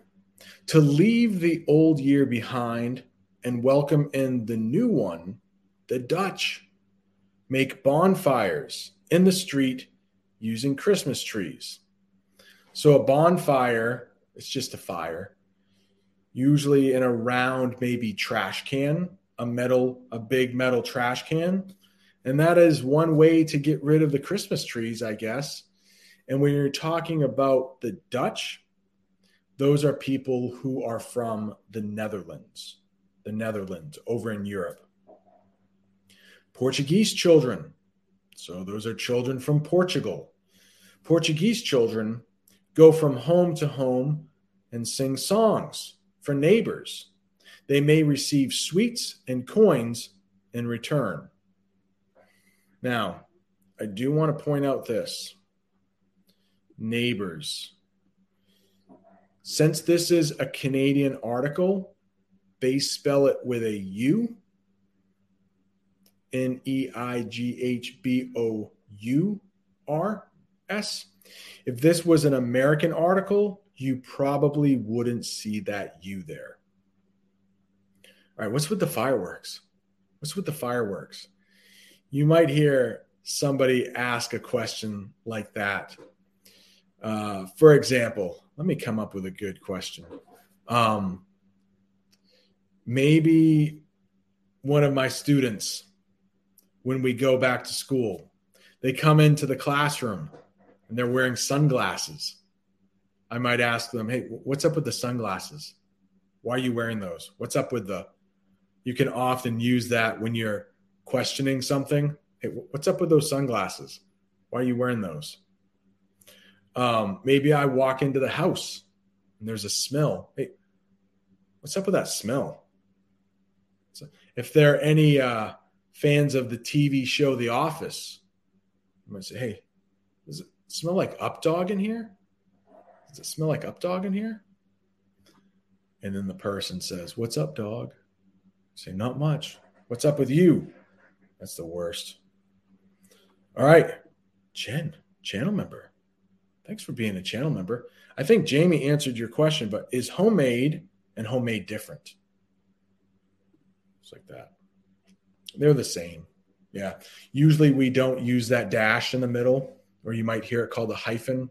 Yeah, usually we don't use that. Oh, my Mexican accent is good. Thank you, Claudia Hernandez. That's my Mexican accent. Oh, man, I would love to go to Mexico. So my brother and his wife, my sister-in-law, have been to Mexico a couple times, and they really like it. They've also been to Costa Rica, which is a little further south. But I would like to visit Mexico one day. The weather, always beautiful from what I hear. Never rains in Mexico, right? No, I'm sure it does. But a lot of, was it Acapulco? And if Jamie's still here, there's another A lot of people from Maine will vacation in Mexico, but it's on the eastern side of Mexico. I believe Monterey is on the western side of Mexico. What's that little on the Yucatan Peninsula? I think there's a very famous Mexican town that I can't think of right now, where a lot of Americans will go on vacation. All right, maybe somebody will say it in the chat. What's with the fireworks? Fireworks originated centuries ago. Originated, that is a fancy way to say they started out. It comes from the word origin. Fireworks originated centuries ago and are believed to have been invented by the Chinese. They are said to chase away evil spirits and bring good luck, making them a perfect way to begin a new year. Why do we make resolutions? Resolutions. Let's talk about that. I need to make it bigger. I'm sorry, Subway Surfer. I'm sorry, Jamie. Make the screen bigger. Oh, thank you. You're too kind. My Italian is not that good. Il mio italiano non è buona, ma parlo tutti i giorni. Tutti I giorni. Cancun. Thank you, Raphael. It is definitely Cancun. Thank you, Claudia. Definitely. Oh, we got to definitely go to Brazil too. Jamie and I have a lot of places we would like to visit. A lot of places we would like to visit. Oh, very nice. Jeez. Thank you. A place to stay in Italy. My God. Perfetto. Perfetto. Grazie mille, amico mio. All right. Enough Italian because my Italian's bad. Let's go back to English. My English is better. All right. I wanted to talk about resolution. Resolution. So often Americans will make resolutions, New Year's resolutions. Maybe you make them in your own country. But at the start of a new year, a lot of Americans say, I'm going to eat healthier. I am going to start working out. If they smoke, smoking is bad, they might say, I am going to give up smoking. I'm going to stop smoking. For a phrasal verb there for you. Phrasal verb. New Year's resolutions. Many of us make resolutions for the coming year. We promise ourselves that we'll do something better or differently after January 1st, whether it's quitting a bad habit or getting better grades in school. But where did we get this idea of making resolutions for the new year? It is believed that the ancient Babylonians were the first ones to make New Year's resolutions. They made promises to begin the year off right and to earn the approval of their gods. So we talked about Babylon earlier in this English lesson. So Babylonians are from Babylon. All right. What's that song they always sing? I will not sing this song. If you know how to read music, you might know how that goes. But it's a very, very old song called Auld Lang Syne. Auld Lang Syne. The song that's traditionally sung at midnight on New Year's Eve is called Auld Lang Syne. Its title means times gone by. While this song is an old Scottish tune, a Canadian band leader named Guy Lombardo is responsible for making it a New Year's tradition. So if you ever watch New York City, is where most of the United States will watch the ball drop from? New York City. But when the ball drops in Times Square in New York City, you will hear that song, Auld Lang Syne, playing as the ball comes to a rest. And who's the guy? Ryan Seacrest is the guy that hosts New Year's Eve now. But it was a guy named Dick Clark for a long time. When I was a kid, it was like Dick Clark's New Year's Eve party or something like that. But that song is very common. Thank you, Soledad. Happy New Year to you too, Brazil. So I'm sure it's nighttime in Brazil where you're at.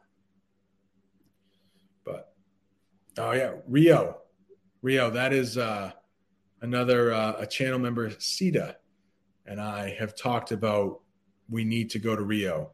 I know that is high on Jamie's list for places to travel. Rome is another one. So Italy, Brazil, so many places. I was watching a video in Nepal, or I was watching a video from Nepal that I would love to go to. Look at that. So if two people are talking about being from the same area and they didn't know it, one thing we might say is, wow, it's such a small world. Americans will often say that when maybe they have a friend, or they share a friend that they didn't know. Say, oh, you know that person? Yeah, he was my best friend growing up. Oh my gosh, what a small world. We say that quite a bit. What a small world. Anyway, make the screen bigger. I can't forget to do that. Here's the highlighted part. He performed the song at midnight at a New Year's Eve party in New York City in 1929. And it was eventually broadcast on the radio and TV stations around North America for the holiday. Even though it's become the go-to song every New Year's Eve, and that's a good English phrase to know, your go-to. So maybe if you want to feel really happy, you have like a go-to song. Every time you play that song, you feel happy. So if you're feeling sad, you might turn on that song. That's your go-to song when you're feeling sad. Maybe you're having some friends come over and you need to cook a meal really quickly. And maybe you know this meal like it's the back of your hand. If you know something really well, you know it like it's the back of your hand. So if you have people coming over, your go-to meal, it might be lasagna. Like I could cook that very easily. My go-to meal, it's lasagna.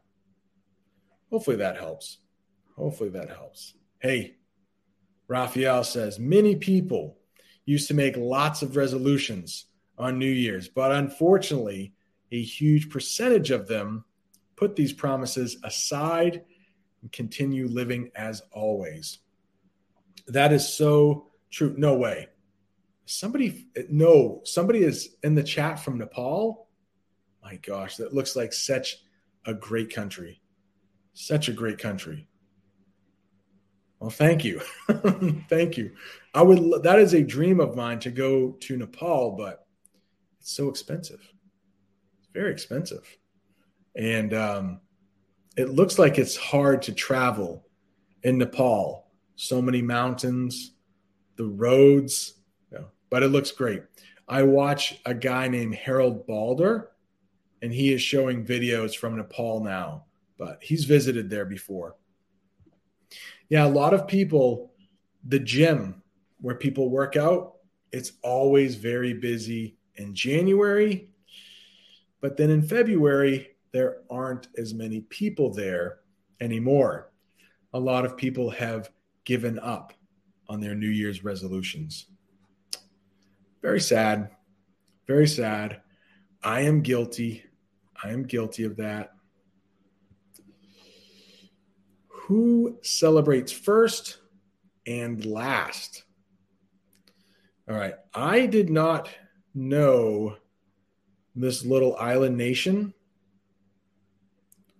but we can read it together.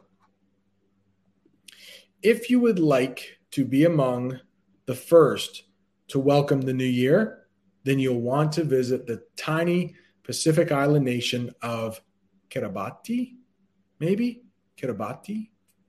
It's located in the world's earliest time zone, so it's always the first place on Earth to welcome a new year. As for the last place to ring in the coming year, that title belongs to American Samoa in the South Pacific Ocean. And I think that is it. Yeah. So I hope you've enjoyed this little surprise English lesson. We went about 40 minutes, so you can rewatch this. We covered a lot of terms. I will be going live with another lesson in just a few hours. I think I have 30 terms on shaving or removing hair, waxing, electrolysis, nair, lots of English terms. Thank you all for joining. If you're listening on the podcast, hope you enjoyed. If you're watching live, thank you so much. No way. And before I go, Pashu is from Nepal. That's amazing. That's amazing. So cool. So cool. Cecilia, thank you so much. Nepal. It's amazing. It's amazing. Yeah. All right. Thank you all for joining. And I might see you in just a couple hours. Get some rest. We'll do it in the morning. All right. See you later.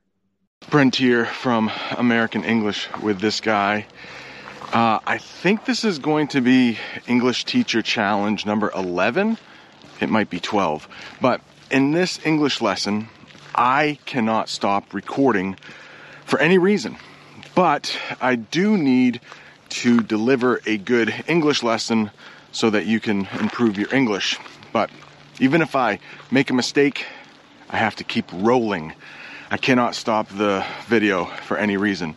Right now, I'm walking in my neighborhood, and it is cold, really cold, and a little icy. So it's cold and icy, and that's what makes this even more of a challenge. Plus, I have to have a light on, and it makes it hard to see what's in front of me. But in this English lesson, I want to tell you a couple stories about what happened to me last night, what is not going to happen to me in a couple weeks, and why I have no beard. But before that, let's talk about the weather and talk about a couple English terms. Is the camera crooked? Is it straight? I'm a little worried about that. Hopefully I don't slip on the ice. It's hard to see.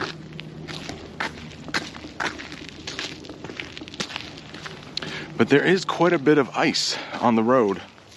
So the first phrasal verb I want to teach you is bundled up. It's a really cold night tonight, so I put on my hat, I put on my gloves, I am all bundled up. You want to bundle up before you go outside on a cold night. And I hear some machine running in the distance. That's part of the challenge. I have to keep teaching English no matter what happens. So bundled up is the first term I want to teach you. Hopefully you know that term now. The next is a term that we might use for nights like these. And this is a night not fit for man nor beast. So this is a night not fit for man nor beast. So you don't want to be out in this weather. I'm sure you know what a man is. Well, I'm a man and I'm out in the weather, so I don't want to be out here. But this is part of the challenge. A beast, that's a wild animal. So if you have a pet dog, you wouldn't call that a beast. But maybe a wolf out in the woods, we might call that a beast. So an animal that is wild, that is not tamed. And you notice that I used nor there instead of or. That's just the way the saying goes. A night not fit for man nor beast. So, older saying, we keep the nor. Hopefully that's something new for you. You will hear it when a night is cold or maybe a little stormy. All right, the next thing I want to talk about, making sure no cars are coming down the street. The next thing I want to talk about is why I have no beard. Tonight is Christmas Eve. So it's the night before Christmas Eve, which is the night before Christmas. So tomorrow is Christmas Eve, the next day is Christmas. So this is technically Christmas Eve. You will hear that saying every so often, and I am really disoriented. That's another term I can teach you. If you don't know exactly where you are, I'm not lost exactly. I'm just disoriented. I don't know exactly where I am. I'm still in my neighborhood, so I'm not lost. I just don't know how far down the street I am. All right. I think I need to turn here. So the reason I don't have a beard is because my wife and I, we don't really exchange presents. It's a good verb to use. If you give someone a present and they also give you a present. I don't know if you heard that bang, but I think it's so cold that some of the wood, if it has water in it, it pops and it makes a really loud bang. That happens on my back deck sometime. It's made of wood, and when it's really cold, you'll hear some popping. It's also 15 degrees Fahrenheit out here, but the weather, it's a little windy tonight, so it actually feels like 3 degrees Fahrenheit, and I will put what that is in Celsius on the screen. All right, back to my no beard Christmas. My wife and I don't really exchange gifts. Like, we'll give our kids gifts, but we don't give each other gifts. We don't exchange gifts.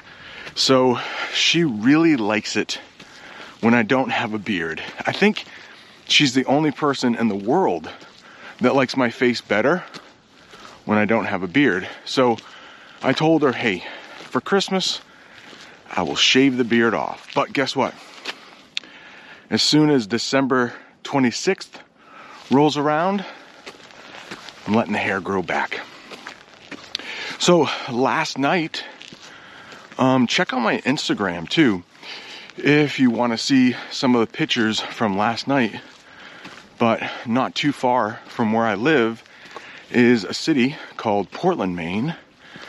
And they have really good food, really good restaurants. So we had a date night, you might say. And that is when a couple might leave the kids at home and spend time with each other. And that's what we did. There's a little bit of a hill here, so I'm a little out of breath.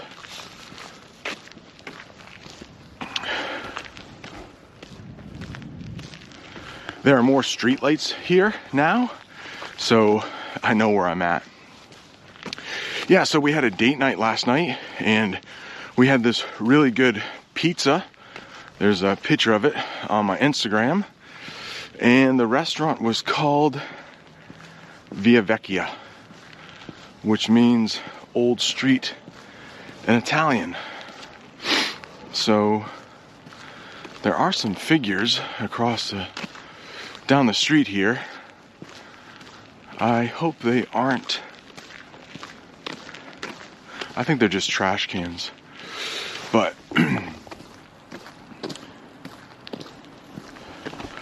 you probably can't see anything. It just looked a little weird for a second. That's part of the challenge, though. I was worried that a dog may come running out, but hey, I still have to teach the lesson. It's not a challenge if it's easy. That's why this is English Teacher Challenge number 11, I think. So we had a great date night last night. It was a little present we gave to ourselves, and my children are 14 and 15 years old, so they could stay by themselves for a little bit. We had a very good night last night. Now, the last thing I want to talk about is my plans for next week. Heard something fall. It sounded like a dog, a chain. And people probably are wondering, hey, who's that guy walking down the street with the light? In about a week, I was supposed to fly to Sweden. We were going to go through Germany, land in Germany, and then take another plane. This is a busier street, so I might turn around. Hey, but hopefully you're getting some good English listening comprehension. You know, I start the story and then sometimes I get distracted. So that's all part of learning a language. I'm sure that happens in your native language. People start telling the story. They might get sidetracked. That's when people start telling a different story and they don't mean to. They might get a little distracted or a little sidetracked. But back to my story about the flight to Germany and then on to Sweden, and then we were going to take a ferry up to Finland. Well, guess what? It got canceled. Just like almost everything else in 2020, 2021, it was canceled. So I worry a little bit about young people. Like I said, my kids are in their early teens, and they've had a lot of disappointments in the last couple years. They seem to be doing fine, but I think there are some children around the world, probably some adults too, that are a little frustrated because of all the disappointments that have happened over the past couple years. So I do worry a little bit about people's mental health. The world is such a different place than it was just 2 years ago. So, and I don't think that is for the better. I think it's for the worst, for the worse. What's going on now in the world. And you look back almost 2 years ago. It'll be 2 years in just a couple months. Well, I hope you've learned some English from this. There is a whole playlist right up there of English teacher challenges. Thanks so much for watching. See you next time. Your brain needs support, and new Ollie Brainy Chews are a delightful way to take care of your cognitive health. Made with scientifically backed ingredients like Thai ginger, L-theanine, and caffeine, Brainy Chews support healthy brain function and help you find your focus, stay chill, or get energized. Be kind to your mind and get these nootropic chews at ollie.com. That's OLLY.com. These statements have not been evaluated by the Food and Drug Administration. This product is not intended to diagnose, treat, cure, or prevent any disease. Brent here from American English with This Guy, and this is a real English lesson. I do this for my students almost every day, and you are going to be getting a very authentic, a very real English lesson by an American English teacher for free. It's almost like you're in my class. And today, in the Northern Hemisphere, so the northern half of the world, it is the winter solstice. So it's December 21st, shortest day of the year. And I have an article that we are going to read together. Reading and listening, those are two of the best ways to help you improve your English. And that's what we're going to do here. So let's take a look at this article. There will be a link in the description below.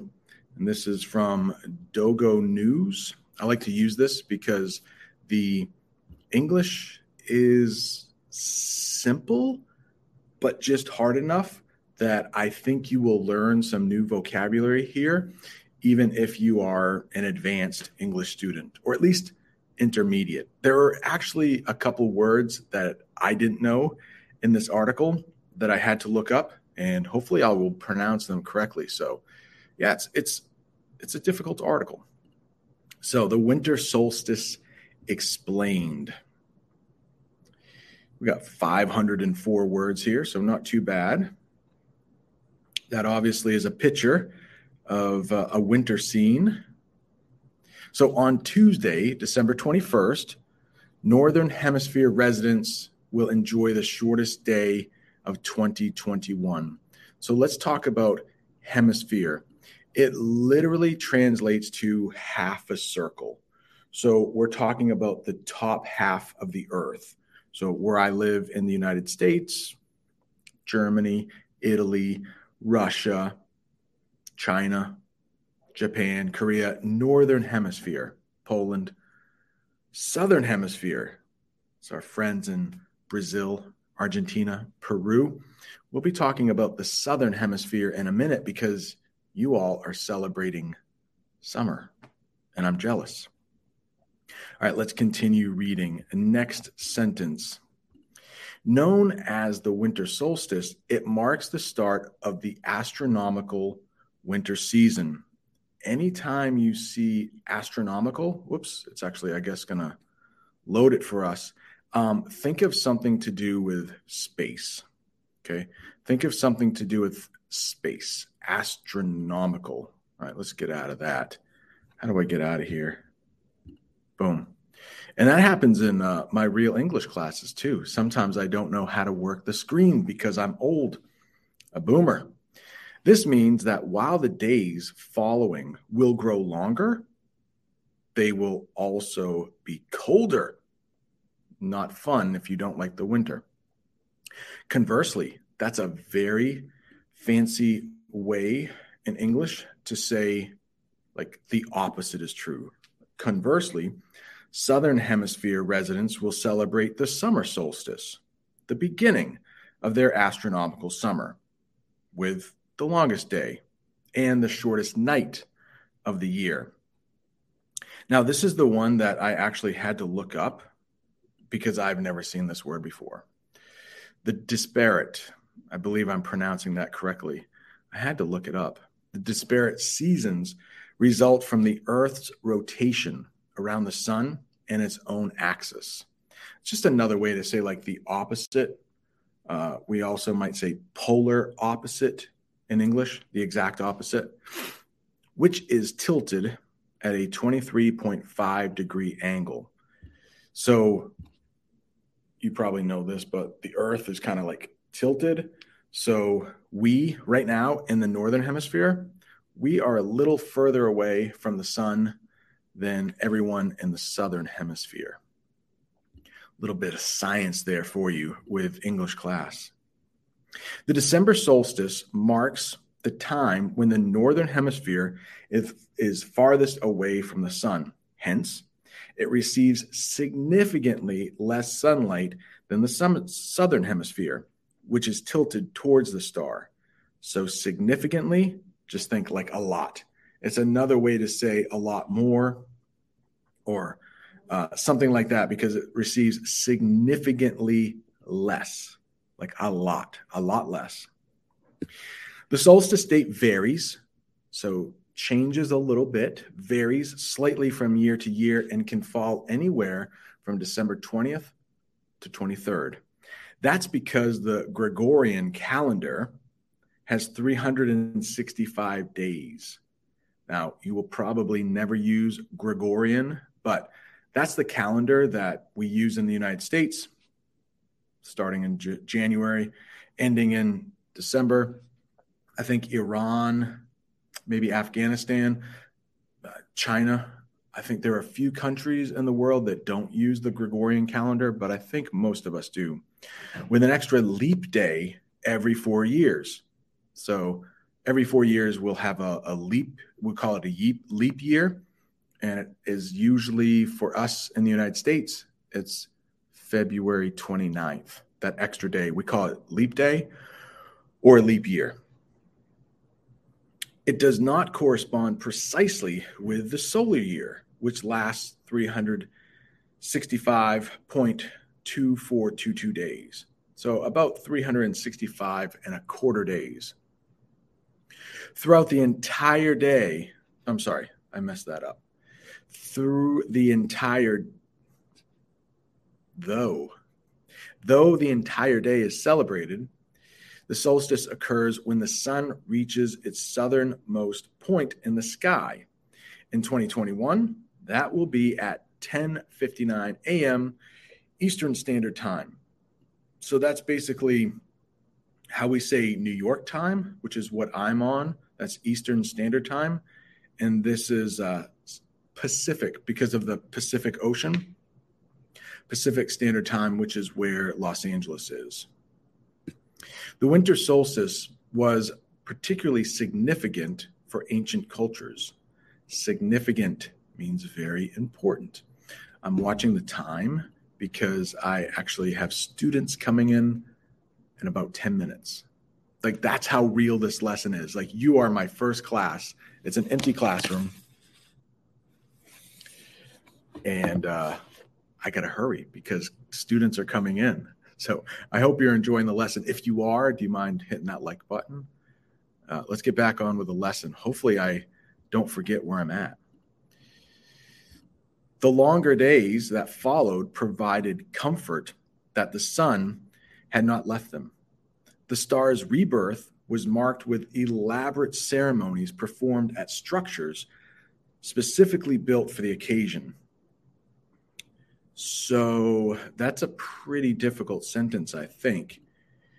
But a structure would be some kind of a building, maybe, or maybe like if you know Stonehenge in England, that's a structure that's made out of stone, Stonehenge.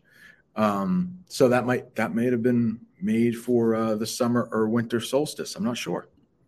Among the most Among the most famous is Stonehenge in Wiltshire, England.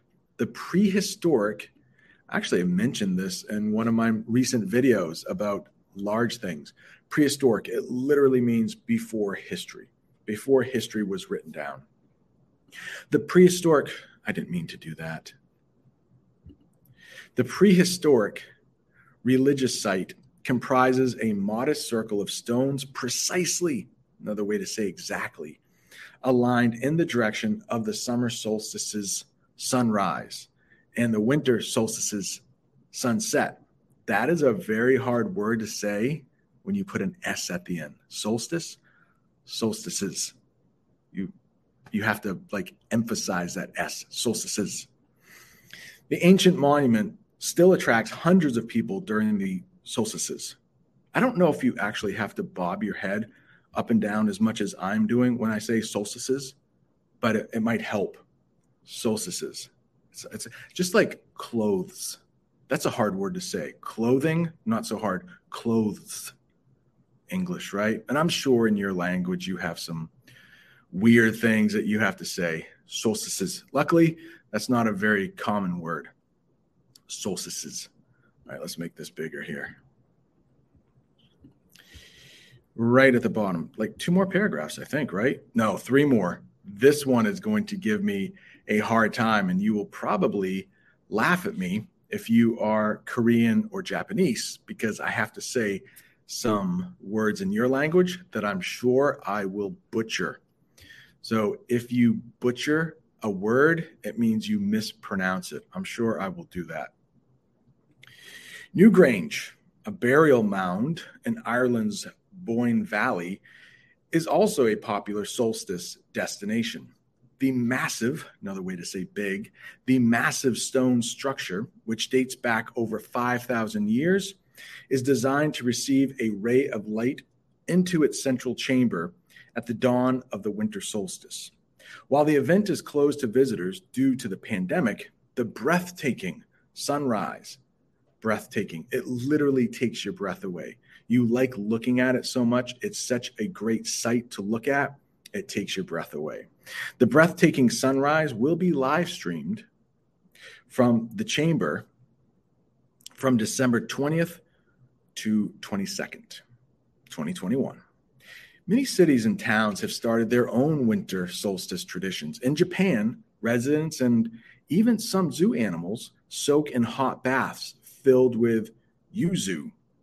I don't know what that is, but guess what? If I keep reading, I know that it is a citrus fruit reputed to provide the body immunity from colds. Oh my gosh, that's pretty hard right there. So reputed, it means like people have said this, probably for a long period of time. Reputed. And immunity, if you are immune to something, it means it can't hurt you. So you are less likely to get sick if your body has a good immunity system, or a good immune system. We'll change it to immune, but immunity means it's not going to hurt you. In Korea, the winter solstice is called, I'm sorry. If you are watching from Korea, Dongji, that's wrong. I'm sorry. Or Little Lunar New Year. It celebrates the symbolic return of the sun. Many families observe the special day by eating patjuk.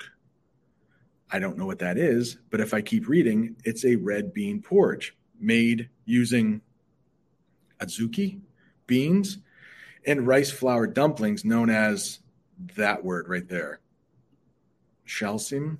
Again, I don't know how to pronounce it. I'm butchering it. I'm sorry, but I at least know they're like little dumplings made from rice flour. Residents also sprinkle the red beans around the house to keep evil spirits at bay. If something is kept at bay, it's kept away from you, so it can't hurt you. The Secret Lantern Society, I'm sure that's what that picture is. The Secret Lantern Society in Vancouver, Canada, marks the winter solstice with processions. That's another way to say like a parade, people marching in line, processions, music, and artistic performances in 4 locations around the city. 2 venues also feature the Labyrinths of Light. Not an easy word to say. Labyrinths. A labyrinth is like a maze that you can walk through. Maybe you can get lost in it. The stunning displays each comprising 700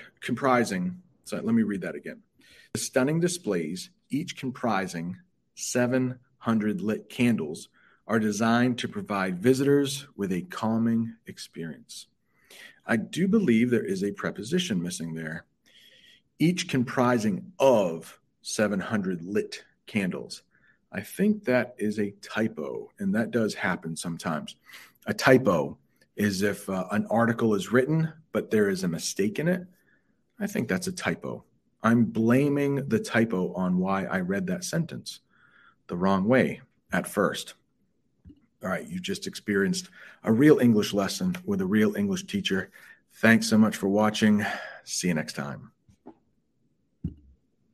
Hey, what's going on? We are live. It's a little earlier this morning. I usually go live a couple hours later than now. Hope everyone can make it. Welcome. If you're watching live, welcome. If you're watching on the replay. And hey to everybody listening on the podcast. Learn American English with this guy. If you are listening on the podcast, you mind leaving a review, rating really helps. And if you're listening here on YouTube, you can go ahead and smash that like button, as the YouTubers say. Hey, Constantine, glad you could make it. Judith, how are you? Looks like Maria's here. Yulia, how are you? Ario, welcome. Yeah, so there may be fewer people here, but your English will still improve. I think we're going to be here about an hour. I might tell some stories if there are no questions, because listening to stories can really help you improve your English. And boy, do I have some stories. So I'm not sure how many people will show up this morning. That's an English phrasal verb, show up. It just means like to attend. So maybe you are hosting a party and you're hoping people will show up. You're hoping people will arrive. Hopefully they will attend at some point. All right. I do see a question here though. So let's start with a question, and then I have some stories about what happened this week. Crazy stories and what is happening later today. If you are a fan of winter, you might like what is happening today. If you follow me on Instagram, you probably already know we're getting a big snowstorm a little bit later today. So, all right. What's on time? Okay. There's some questions. Audie, Constantine, hey, thank you so much for being members. What does ask for the moon mean? Ask for the moon. Well, I think it basically means you're wanting too many things. I don't think we use it that often here in the United States, but maybe a child, if they are asking for the moon, it's just they want everything. Maybe you walk into a store and they're like, Daddy, Mommy, buy me this, buy me this. Like you're asking for the moon.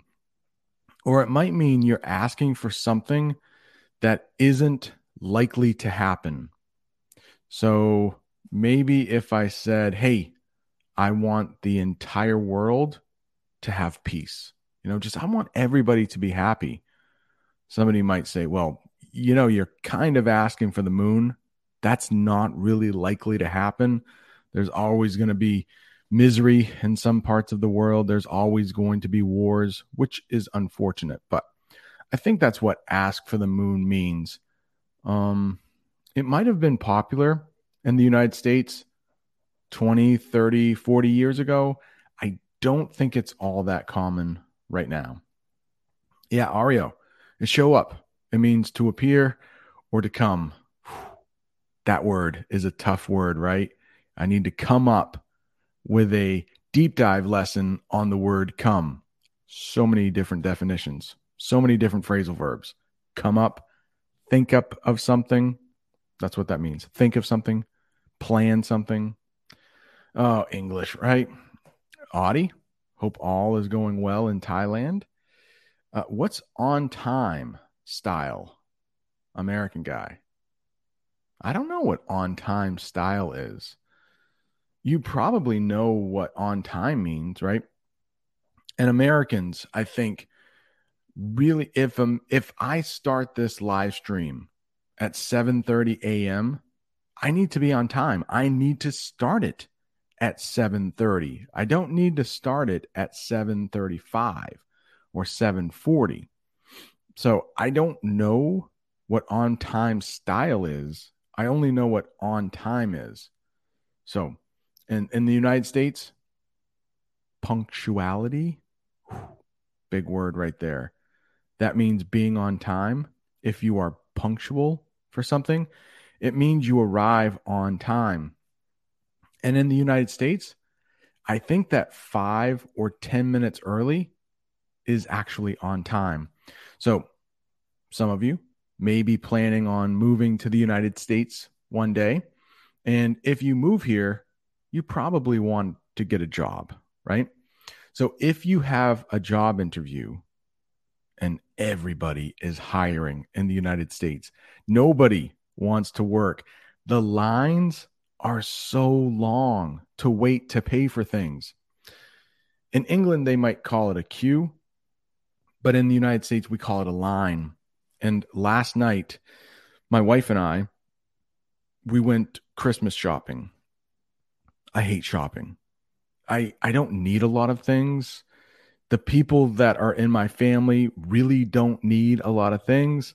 So all the shopping I do is either for like groceries, things I need, or if I need a new microphone or something, I will just order it on Amazon and it comes to my house. But last night, we went into one store. The line to buy something was 25 minutes long.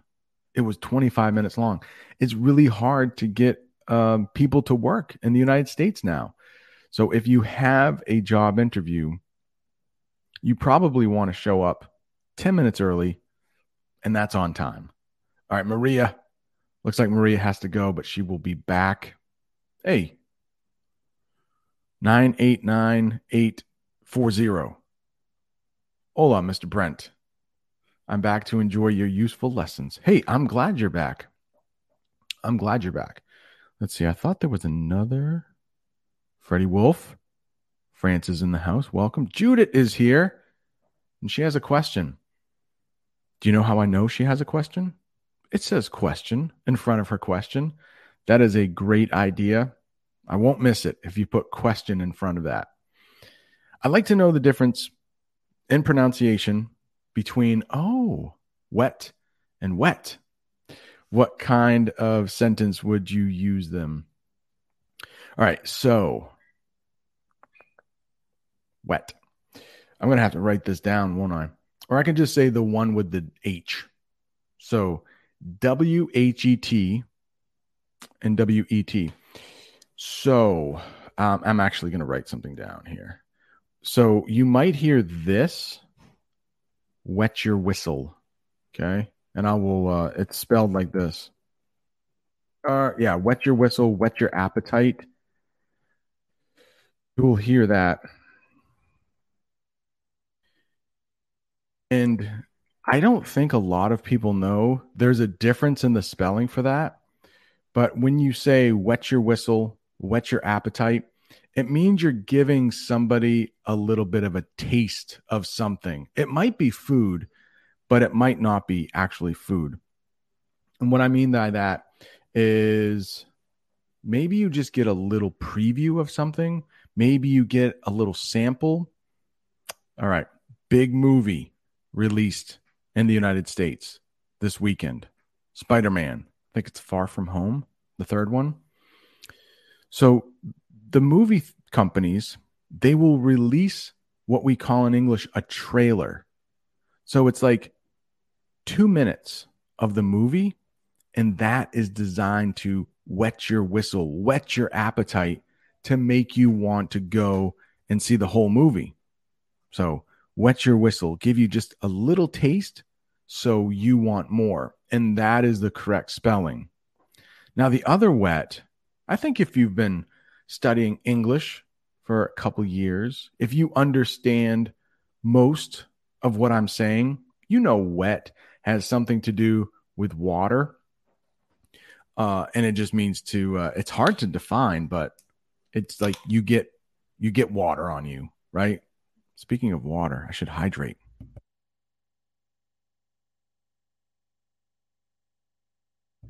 So I hope that helps. I didn't explain wet that much because I think most people know it, right? If it's raining outside and you go outside, you are going to get wet. I think the W-H-E-T one, that was the harder one, right? Anyway, let's get rid of that and let's find another question. Looking through the comments here. What about food? Ooh. Yeah, what's your whistle? Yeah, is it an idiom or an expression? So I would think it's an idiom because we don't literally do anything with a whistle. Like it might be like that. Whistle. Hey, do you have any dogs listening in the background? Hey to all the dogs. There's a whistle. But yeah, it's definitely an idiom. Wet your whistle. It just gives you a little taste. Making you want more. All right, here we go. Freddie Wolf. This looks like a question. I see a question mark in there. Hi, Brent. How are you doing? I'm doing well. I always struggle with the phrases find out, figure out.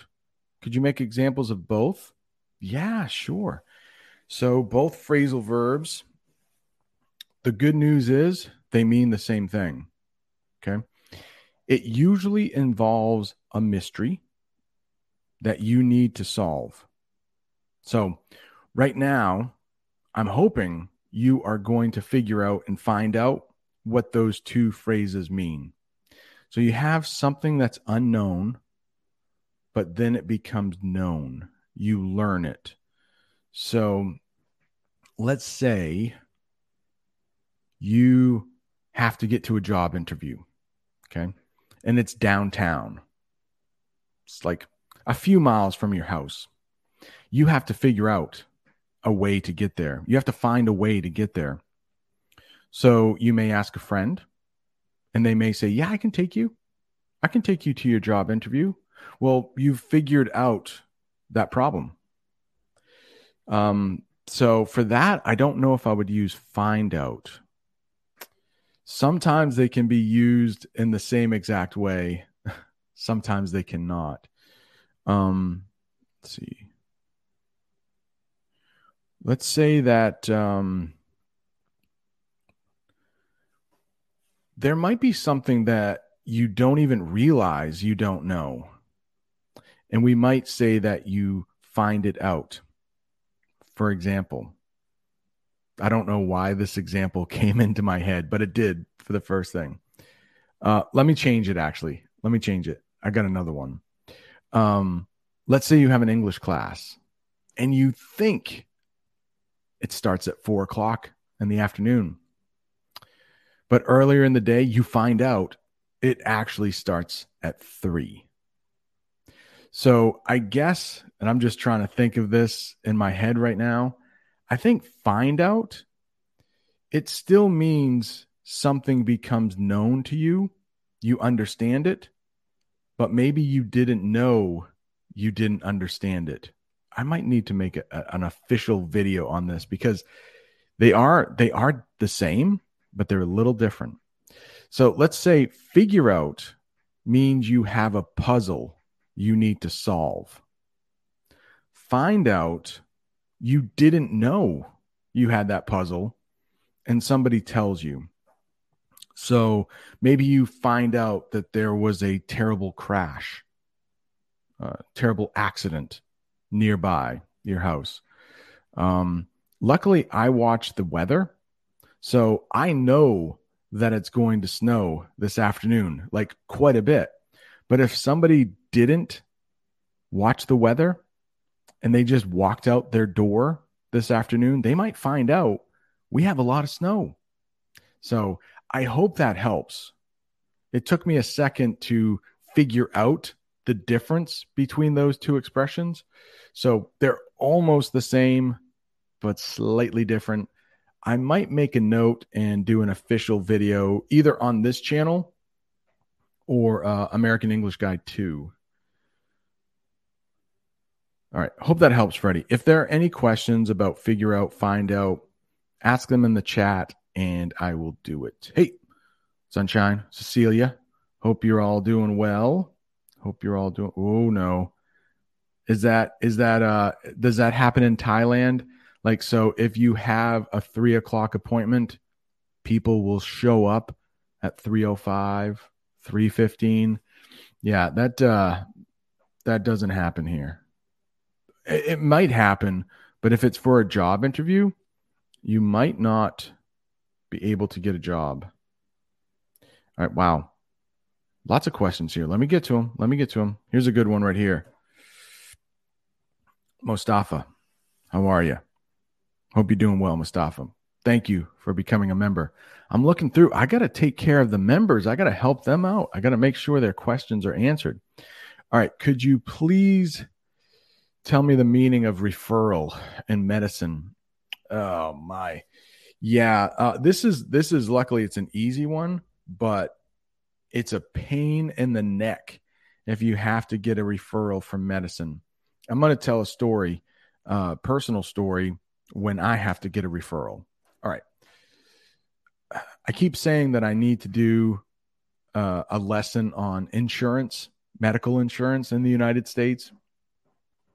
But let's just talk about referral here. So because I'm a teacher, I have health insurance. I think I might pay $400 a month for health insurance. It's a lot of money. So that covers myself and it covers my 2 children. So health insurance is expensive in the United States. So I can go to my doctor pretty much anytime I want. I make an appointment. It might take a week for them to see me, but I can get an appointment. Now, I have a bad ankle. When I was in the 4th grade, I broke my ankle. I was like 10 years old, and it never properly healed. So every 6 months, I need to go to a different doctor, and they give me a shot in my ankle. Well, because that's a different doctor, I have to get a referral. And a referral is when I call my primary doctor, my first doctor, my primary doctor, and I ask them, hey, I have this ankle problem. I need to go see a different doctor. Is that okay? And then they write the referral. I hope that makes sense. So if you have like your everyday yearly checkups, maybe you have the flu, maybe you're feeling a little sick, you might go see your doctor. You don't need a referral. Anytime you need something special, you need a referral. Maybe if I had some heart trouble, okay, my primary care doctor, they don't specialize in heart problems. So they may say, hey, I can't help you as well as another doctor can. I'm going to write a referral. So your insurance company requires a referral if you see another doctor besides your primary doctor. I don't know if I probably don't want to share my insurance card information, but listed on my insurance card. Ooh, I'll show you the back of it. How about that? That's the back of my insurance card right there. On the front, it has my name, and it actually has my doctor's name. So that's your primary care physician. Big words there. I hope that helps. I know I discussed referral, but I think there were a couple other English terms in there. Hopefully help you out. All right, let's see. Some more questions here. Audie the Thai, Teacher Brent. I don't understand why they use this word. Can I come to your party? Why don't you use go? I watch from the Dharma Man. Okay. Both work. Hey, can I come to your party? That means you're inviting yourself. It's not exactly polite, but it happens. Hey, can I come to your party? Hey, can I go to your party? Yeah, I definitely need to do a deep dive on come, because you could have a dog. We have a dog now. And if I say, hey, come here, that means like moving towards a person. Hey, can you come here? We might do that. Hey, can you come here? Or we might use come as go. Like, hey, can I come to your party? But yeah, you can use both. Oh, geez. Ario, what is the American dream? Do I believe in the American dream? Okay, so the American dream is that maybe your family growing up, when you're a kid, you don't have a lot of money. It's not always money, but the American dream often involves money. So if you are a kid and, you're smart, you're talented, but your family, might live in low income. Sometimes you'll hear the projects in the United States. Those are neighborhoods where people don't have a lot of money for the most part. The American dream would be, if you work hard, you can be anything you want to be. That person growing up in that poor neighborhood may one day become president of the United States. That would be the American dream. Do I believe in the American dream? Yes, I do think it's possible. Or if somebody, maybe you're watching in a different country and you say, hey, one day I want to come to the United States. I want to work really hard. I want to become successful. Whatever success is to you. Does it involve money? I don't know. Does it involve happiness? But the American dream is that anybody can be anything they want to be if they work hard enough. The only thing I would add is that I think you need a little bit of luck also. You need to be in the right place at the right time. That's a saying we have in the United States. In the right place at the right time. But yes, I do believe that you can achieve the American dream. You need hard work. You need some talent. I think that talent comes from hard work. But yeah. Good question, Ario. Thank you for that. Oh my gosh. Cecilia, right? Shopping. It's the worst. And in the United States, many Americans will be celebrating Christmas 1 week from today. And so a lot of people feel they need to buy other people things, just things. I need to get you something. I need to get. I'm working on a deep dive on get. That's a tough word.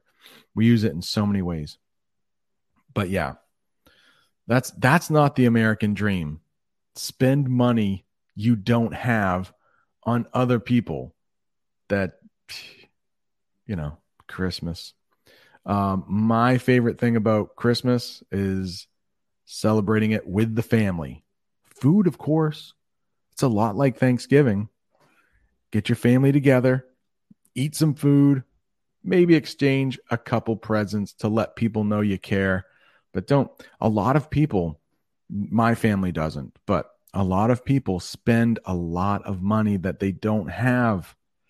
It's too bad. Ooh, a food question. 989840. Hey, Mr. Brent. How about food? Oh, do you shop for any food? Okay. Let's talk about really quickly food for Christmas. So the one thing I guess about Thanksgiving that's different from Christmas in my family, other families are different. Thanksgiving, you take a lot of time to prepare food. So you spend a lot of time preparing food. That's part of Thanksgiving. For Christmas, it's a lot of snacks, things that we can cook quickly, or there's a tradition in my family on Christmas Eve. And that's the night before Christmas Eve. So December 24th, we always get Chinese food because the United States has some, Chinese immigrants, people that have come from China, and they don't celebrate Christmas. Generally, most, some might. So the restaurants are open on Christmas Eve and we just go pick up the food. We don't prepare the food. We would rather just watch movies, Christmas movies, spend time with each other and eat really greasy, unhealthy food together. So that's kind of what we do for Christmas meal. All right, Freddie Wolf, maybe a little help here with figure out and find out. Hi, Brent. I already did this question. I'm mixed up here in the chat. All right, hey, Judith, can you explain the meaning of incentivize? I can. If something, this is a verb, you incentivize something, but the noun is incentive. Incentive. What is an incentive? An incentive is something that makes somebody do something, or it encourages them to do something. Okay. Encourage. Make them want to do something. A lot of times those definitions aren't as helpful as examples. So let's say that you have a job, and in your job there are incentives. So maybe you are making cars. I don't know. I think that still happens in the United States. We do have some car manufacturers. So an incentive for you to work quickly might be bonus money. So if you can make this car in an hour, you get more money. That would be an incentive. At my school, we sort of have an incentive. It usually involves money. But if you eat healthy or you walk so many miles, they might give you a little extra money. We can sign up for it on a website, and you can earn $200 a year for being healthy. So that would be an incentive to be healthy. You might have an incentive to work more quickly. Hope that helps. You can give yourself incentives also. So maybe you say to yourself, if I go to the gym and work out for 1 hour, I will reward myself with a chocolate chip cookie. That could be incentive for you to go to the gym and work out. Now, I would say you probably, if you're looking to lose weight, you probably shouldn't incentivize yourself with food for going to the gym. But yeah, hopefully that helps. Incentive. Hey, Miho is here. Hope all is well in Japan. As my eye. Okay. Thought something was in my eye. All right. Привет. Привет.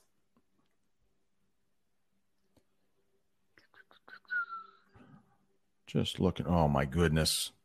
Constantine. All right. The allergies, too. Some allergies today. I have allergies all year now. It used to be only in the spring. At one time, I had allergies only in the spring. Now, I think it's all year around. All right. I think I might need to hydrate a little bit here before I do end up and turns out. A couple very difficult phrasal verbs. Kind of the same, but kind of not.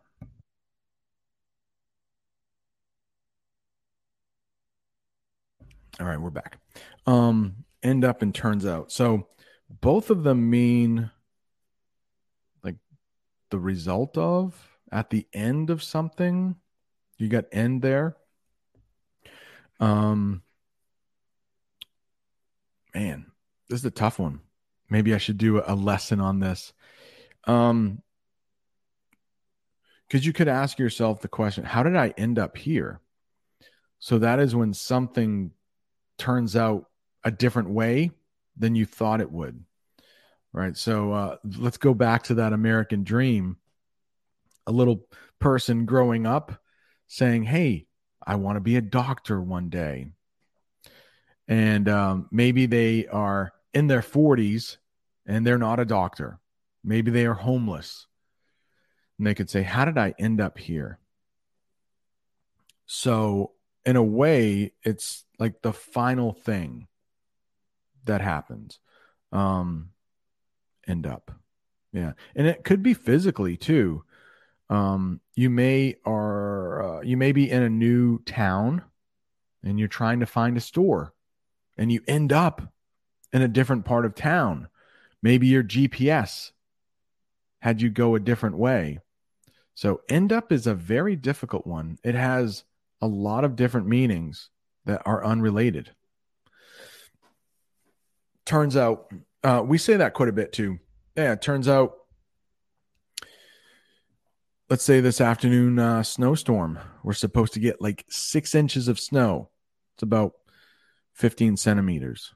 Well, I'm not sure if you know this, but the meteorologists, that's a fancy word for a weatherman or a weatherwoman, a meteorologist. Well, hey, it might turn out that they were wrong and we actually don't get any snow. Turns out. I don't know. Hopefully I shed a little light on those two phrasal verbs. Something makes me think that I need to actually make a video and think about those more. Okay. So to review, end up. Yeah, because we wouldn't use that for the snow. End up, it means you are in a different place than you thought you would be. Could be physically, like a different place when you're trying to find something. Or it could be just in life, where if you think you're going to be a doctor and you end up being homeless. So it means things have turned out differently. And I just used turned out in that definition. Turns out can also be used when something doesn't happen and you thought it would. So it turns out we didn't get any snow. Or let's talk about that job interview again. So maybe it's at 3:00. you find out that it's at 4 o'clock, or it turns out that it's at 4 o'clock. English. I'm confusing myself. I hope that helps. These are just not very simple topics. All right. Cecilia, phrasal verbs. Gotta love them. Gotta love them. Hey, I know the definition of end. That's when something finishes, right? Yeah, easy enough. Ends up, kind of different. Just putting that one little preposition with a verb can totally change everything. All right. Yeah, this one, hopefully. Cecilia, Argentina's in the house. Can you give us an example using work up something? Like I worked up an appetite in the gym. Yes, sure. I'm going to use it 2 ways to work up, because somebody can get worked up as well. Okay. So let's look at Cecilia's sentence. Work up an appetite in the gym. It means you're burning calories and you're just becoming hungry. So worked up an appetite.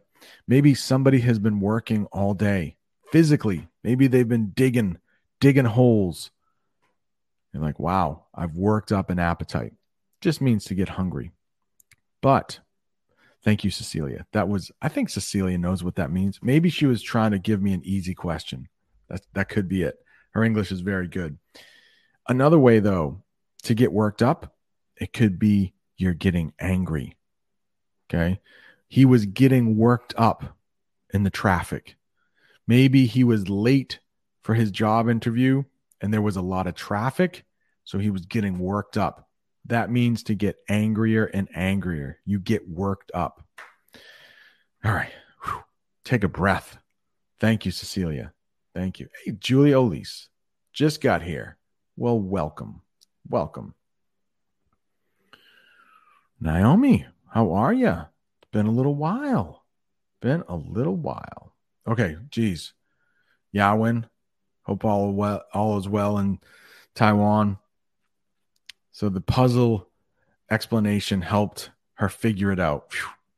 Sometimes I don't know. Sometimes I'm just like confusing myself. These are some pretty difficult topics. All right, let's see, Julia. Could you please? Oh, yeah, sure, I can. Could you please explain the meaning of baby shower? Does it relate to Christmas? No. In no way does baby shower relate to Christmas. What a baby shower is that, let's say a man and a wife, that could be 2 men, could be 2 women, but a couple is expecting a baby. They have become pregnant, right? The mom is with child. And especially if it's their first child, they might have a baby shower.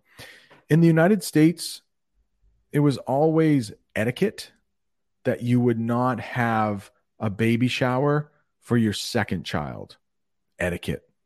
I threw that in. If you saw the video I did at an American hotel, it was released this week. We talked about elevator etiquette, the way you should behave in an elevator now. Keeping your distance, same family. So a baby shower is when a couple is expecting a baby. They might not have clothes for the baby. They might not have enough clothing for the baby. They might not have enough bottles. They might not have enough bibs.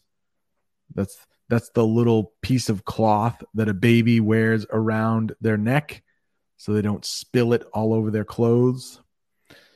So a couple will have a baby shower, and that is when all of their friends come over to their house and give them presents that they can use for the baby. Yeah, that's a baby shower.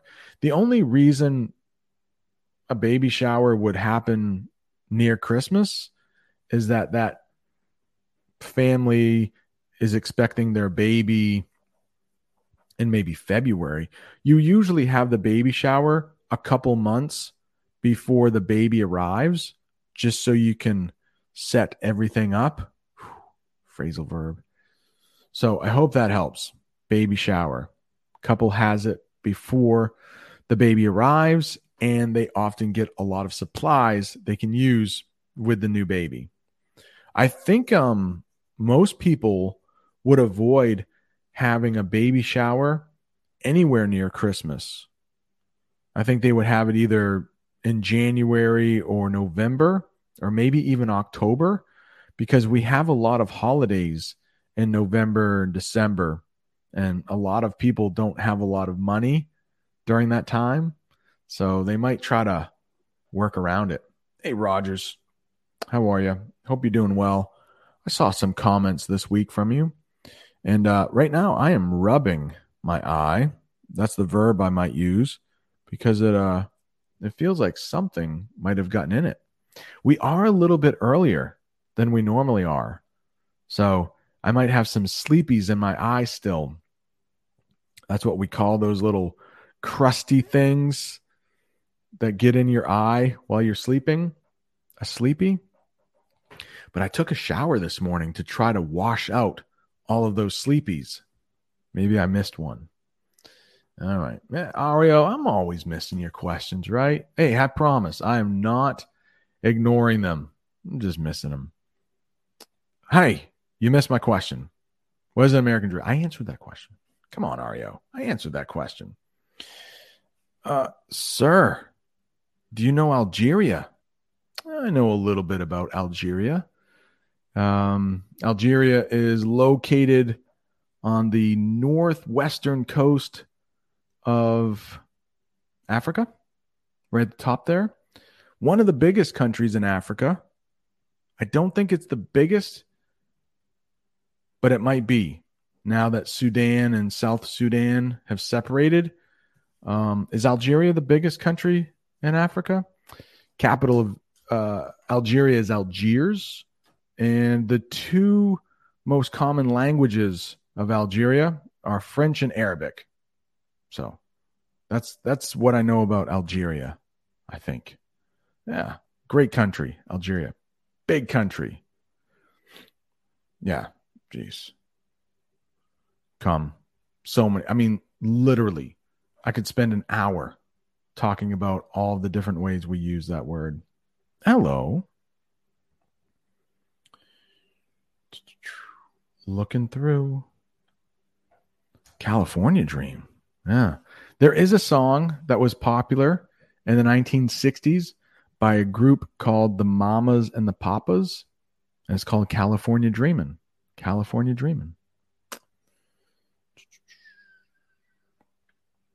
Barack Obama, my favorite American president.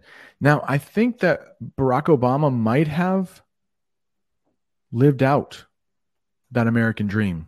Another phrasal verb. Lived out. So I don't believe he grew up.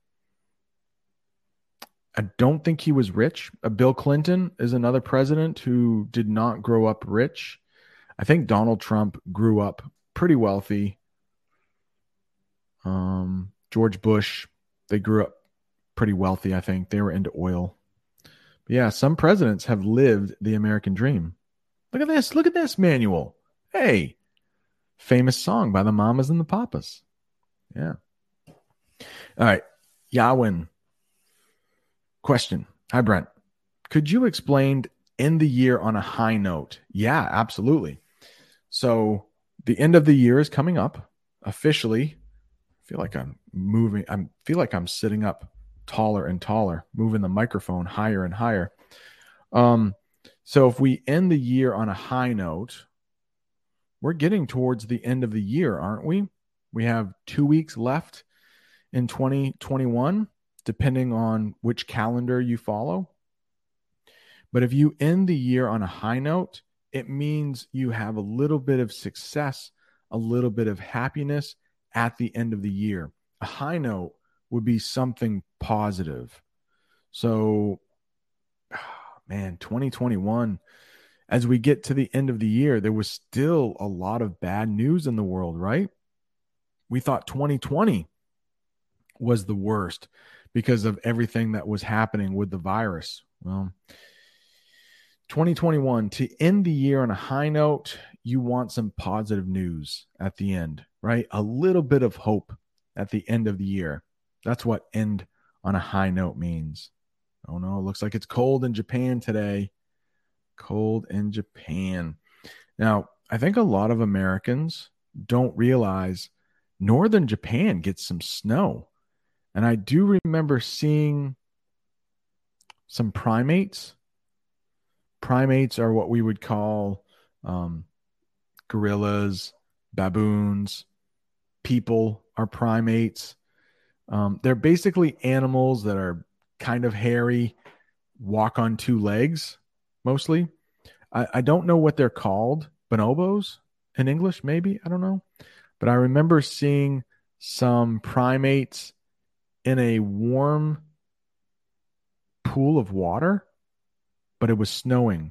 I think snow gorillas of Japan, maybe? Is that what they're called? Let's look it up. Snow gorillas. Maybe not. Really.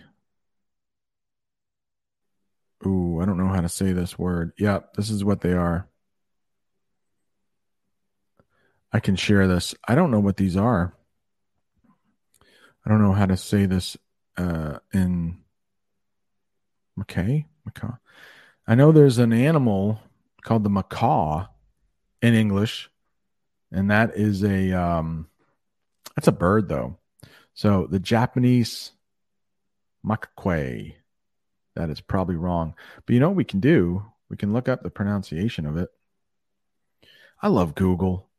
You will never need to know how to, but look at this. The first thing that I look up, no, it's not. I was thinking, how do you pronounce it?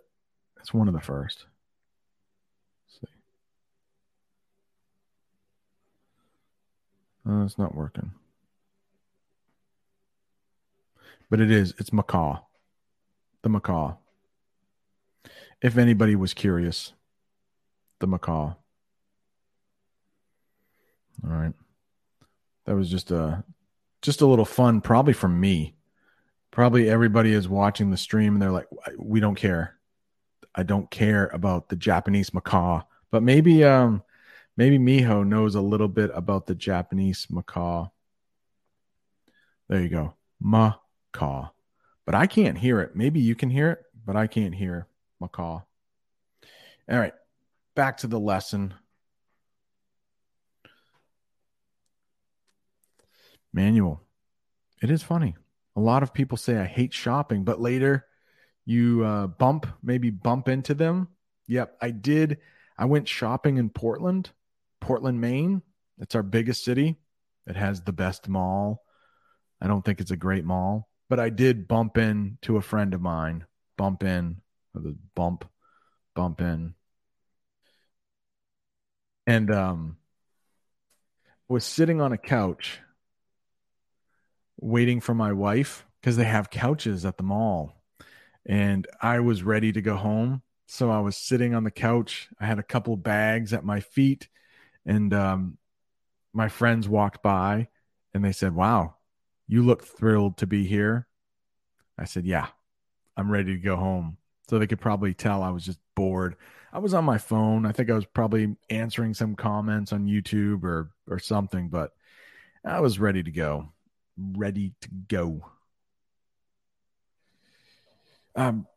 Julia, could you give me some yes and don'ts about visiting Maine? Sure, the state that I live in, I sure can. We might call these do's and don'ts. Do's and don'ts. So what are some do's and don'ts of Maine? Do come here with a lot of money. Unfortunately, my state is pretty expensive if you come to visit. Do visit the city of Portland. I love Portland. I think this summer, Jamie and I will go to some of our favorite spots in Portland and film an English lesson, I think. Let's see. Do bring your walking shoes. Bring comfortable shoes. because I think you will want to walk along the ocean. I think you'll want to walk up in the mountains. Do come here prepared to have a good time. Can't think of too many don'ts. Yeah. It's a good place where I live. It's very expensive to come and visit. We do have a lot of tourism here in the state of Maine. And so when other people want to come and visit your state, the prices do go up just because they can charge more money. But yeah. Let me know if you're ever coming to the state. I will let you know what you should do and don't. Send me a message. Maybe we can meet up somewhere in Portland. All right, Ario. Here we go. What? Wait. Wei Chen? Is he in here? Hey, what's going on, man? It's been a long time. How are you? Wei Chen is in New York. He's probably graduating pretty soon. Is he a junior this year? He started following the channel last year. Oh, yeah, Mega. Hey, Mega, what's going on? Biden had a lot of struggles in his life. That is for sure. One of the biggest was when he was a very young father. So I think he had 3 children, right? He had 1 daughter, 2 sons, and a wife. And his wife and his daughter were killed, I believe, in a car accident. So he was a single father with 2 young boys. Yeah, he has had a lot of struggles in his life. Making the spirit bright, Ario is wondering. Yeah. So a lot of our Christmas songs, they're written a long time ago. They were written a long time ago. So there's one Christmas song, Deck the Halls, it's called. And there's one line in that, Don we now our gay apparel. Don we now our gay apparel. That just means we put on our happy clothes. But like dawn, like it starts with the verb. Don we now our gay apparel. Yeah. So put on our happy clothes. So making the spirit bright, I think it just means to have a good time, pretty much around Christmas time. Yeah, making spirit bright. Just, it's not correct English these days, but I think when Jingle Bells was written 500 years ago, or whenever it was written, it probably made a lot of sense. Now I think it's just, hey, yeah, don't listen to Christmas songs and try to learn English. Unless they were written, recently. I think Mariah Carey has had a couple Christmas songs lately, but yeah, it's tough. Hey, learn Italian with songs. Sleepies. Yeah. I think I got the Sleepies out. Oh, very nice. Yeah, Italian. I got to look up, what's his name? Ollie Richards, I think.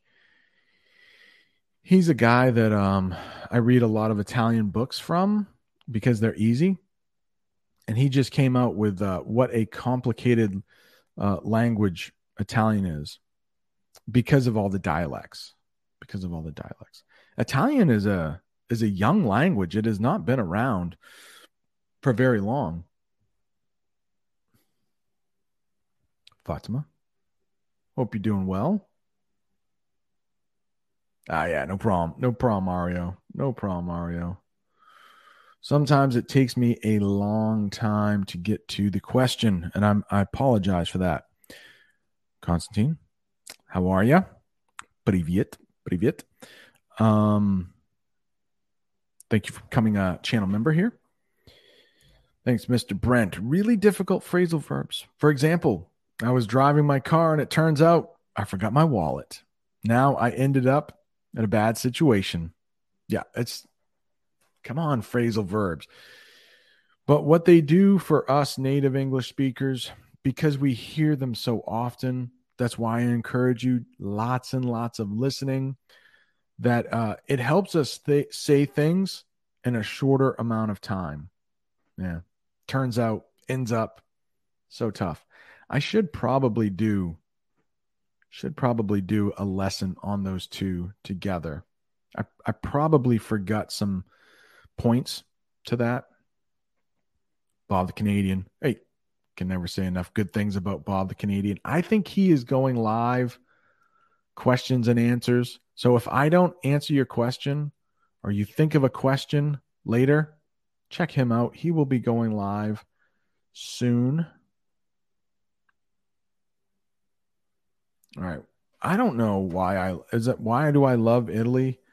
I don't know. And I'm not sure I love Italy more than any other country, but I have been studying Italian for about almost 3 years. It will be 3 years in April.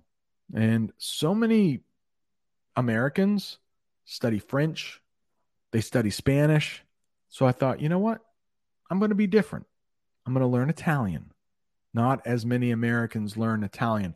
I think that's the fourth most studied language by Americans, though. I think Spanish is first, French, might be Latin, and then Italian. German is up there. I know that. My son is looking at another school next year to go to, maybe. And one of the schools that he is looking at offers Mandarin Chinese. Another one offered Arabic. So there are some very popular languages. A lot of the Romance languages are popular for Americans, but we're branching out a little bit. Branching out. Another phrasal verb. So some Americans are learning Arabic and Mandarin. Japanese and Korean are also very popular.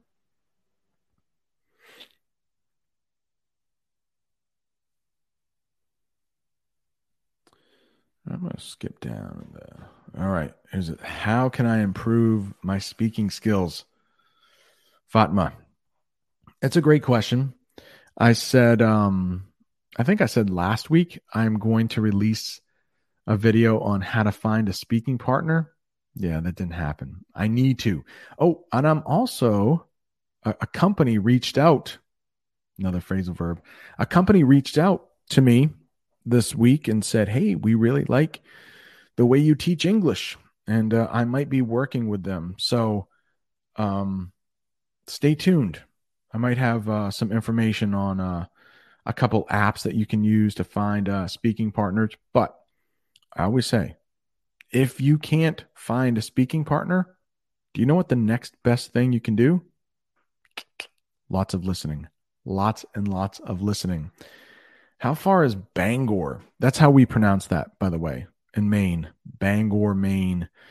It's the third biggest town. It's about 2 hours from my house. 2 hours. Russia is my dream. Welcome. Hey, if you're watching, do you mind hitting that like button?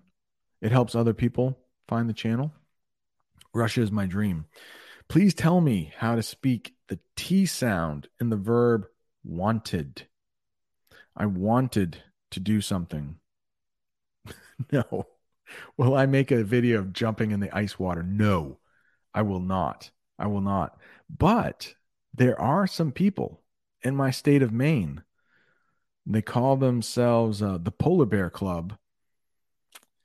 And I think there's one day in January where they dig a hole in the ice and they jump into the ice water. That is not something that I want to do, though. That would probably stop my heart. So, no. But Russia, hey, if you're from Russia, привет, как дела?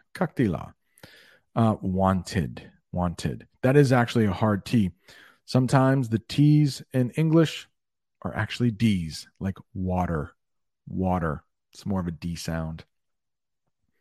I think so. I think Mainers are pretty cool. Yeah, I think we are pretty cool. All right. Yeah, hey, if you are a channel member, that's right. Why don't we see you, Constantine? Come on, man. Join the Discord. We're in there. I try to check that. Every single day. Talking about, I know what some of the weather that's going on around the world, what people are eating. The Sweden trip. Yes, I did make a members video on Sweden. That is coming up in a couple weeks. I will be doing some lessons from Sweden and Finland, I think. If they don't get canceled. All right. Here's a crazy thing.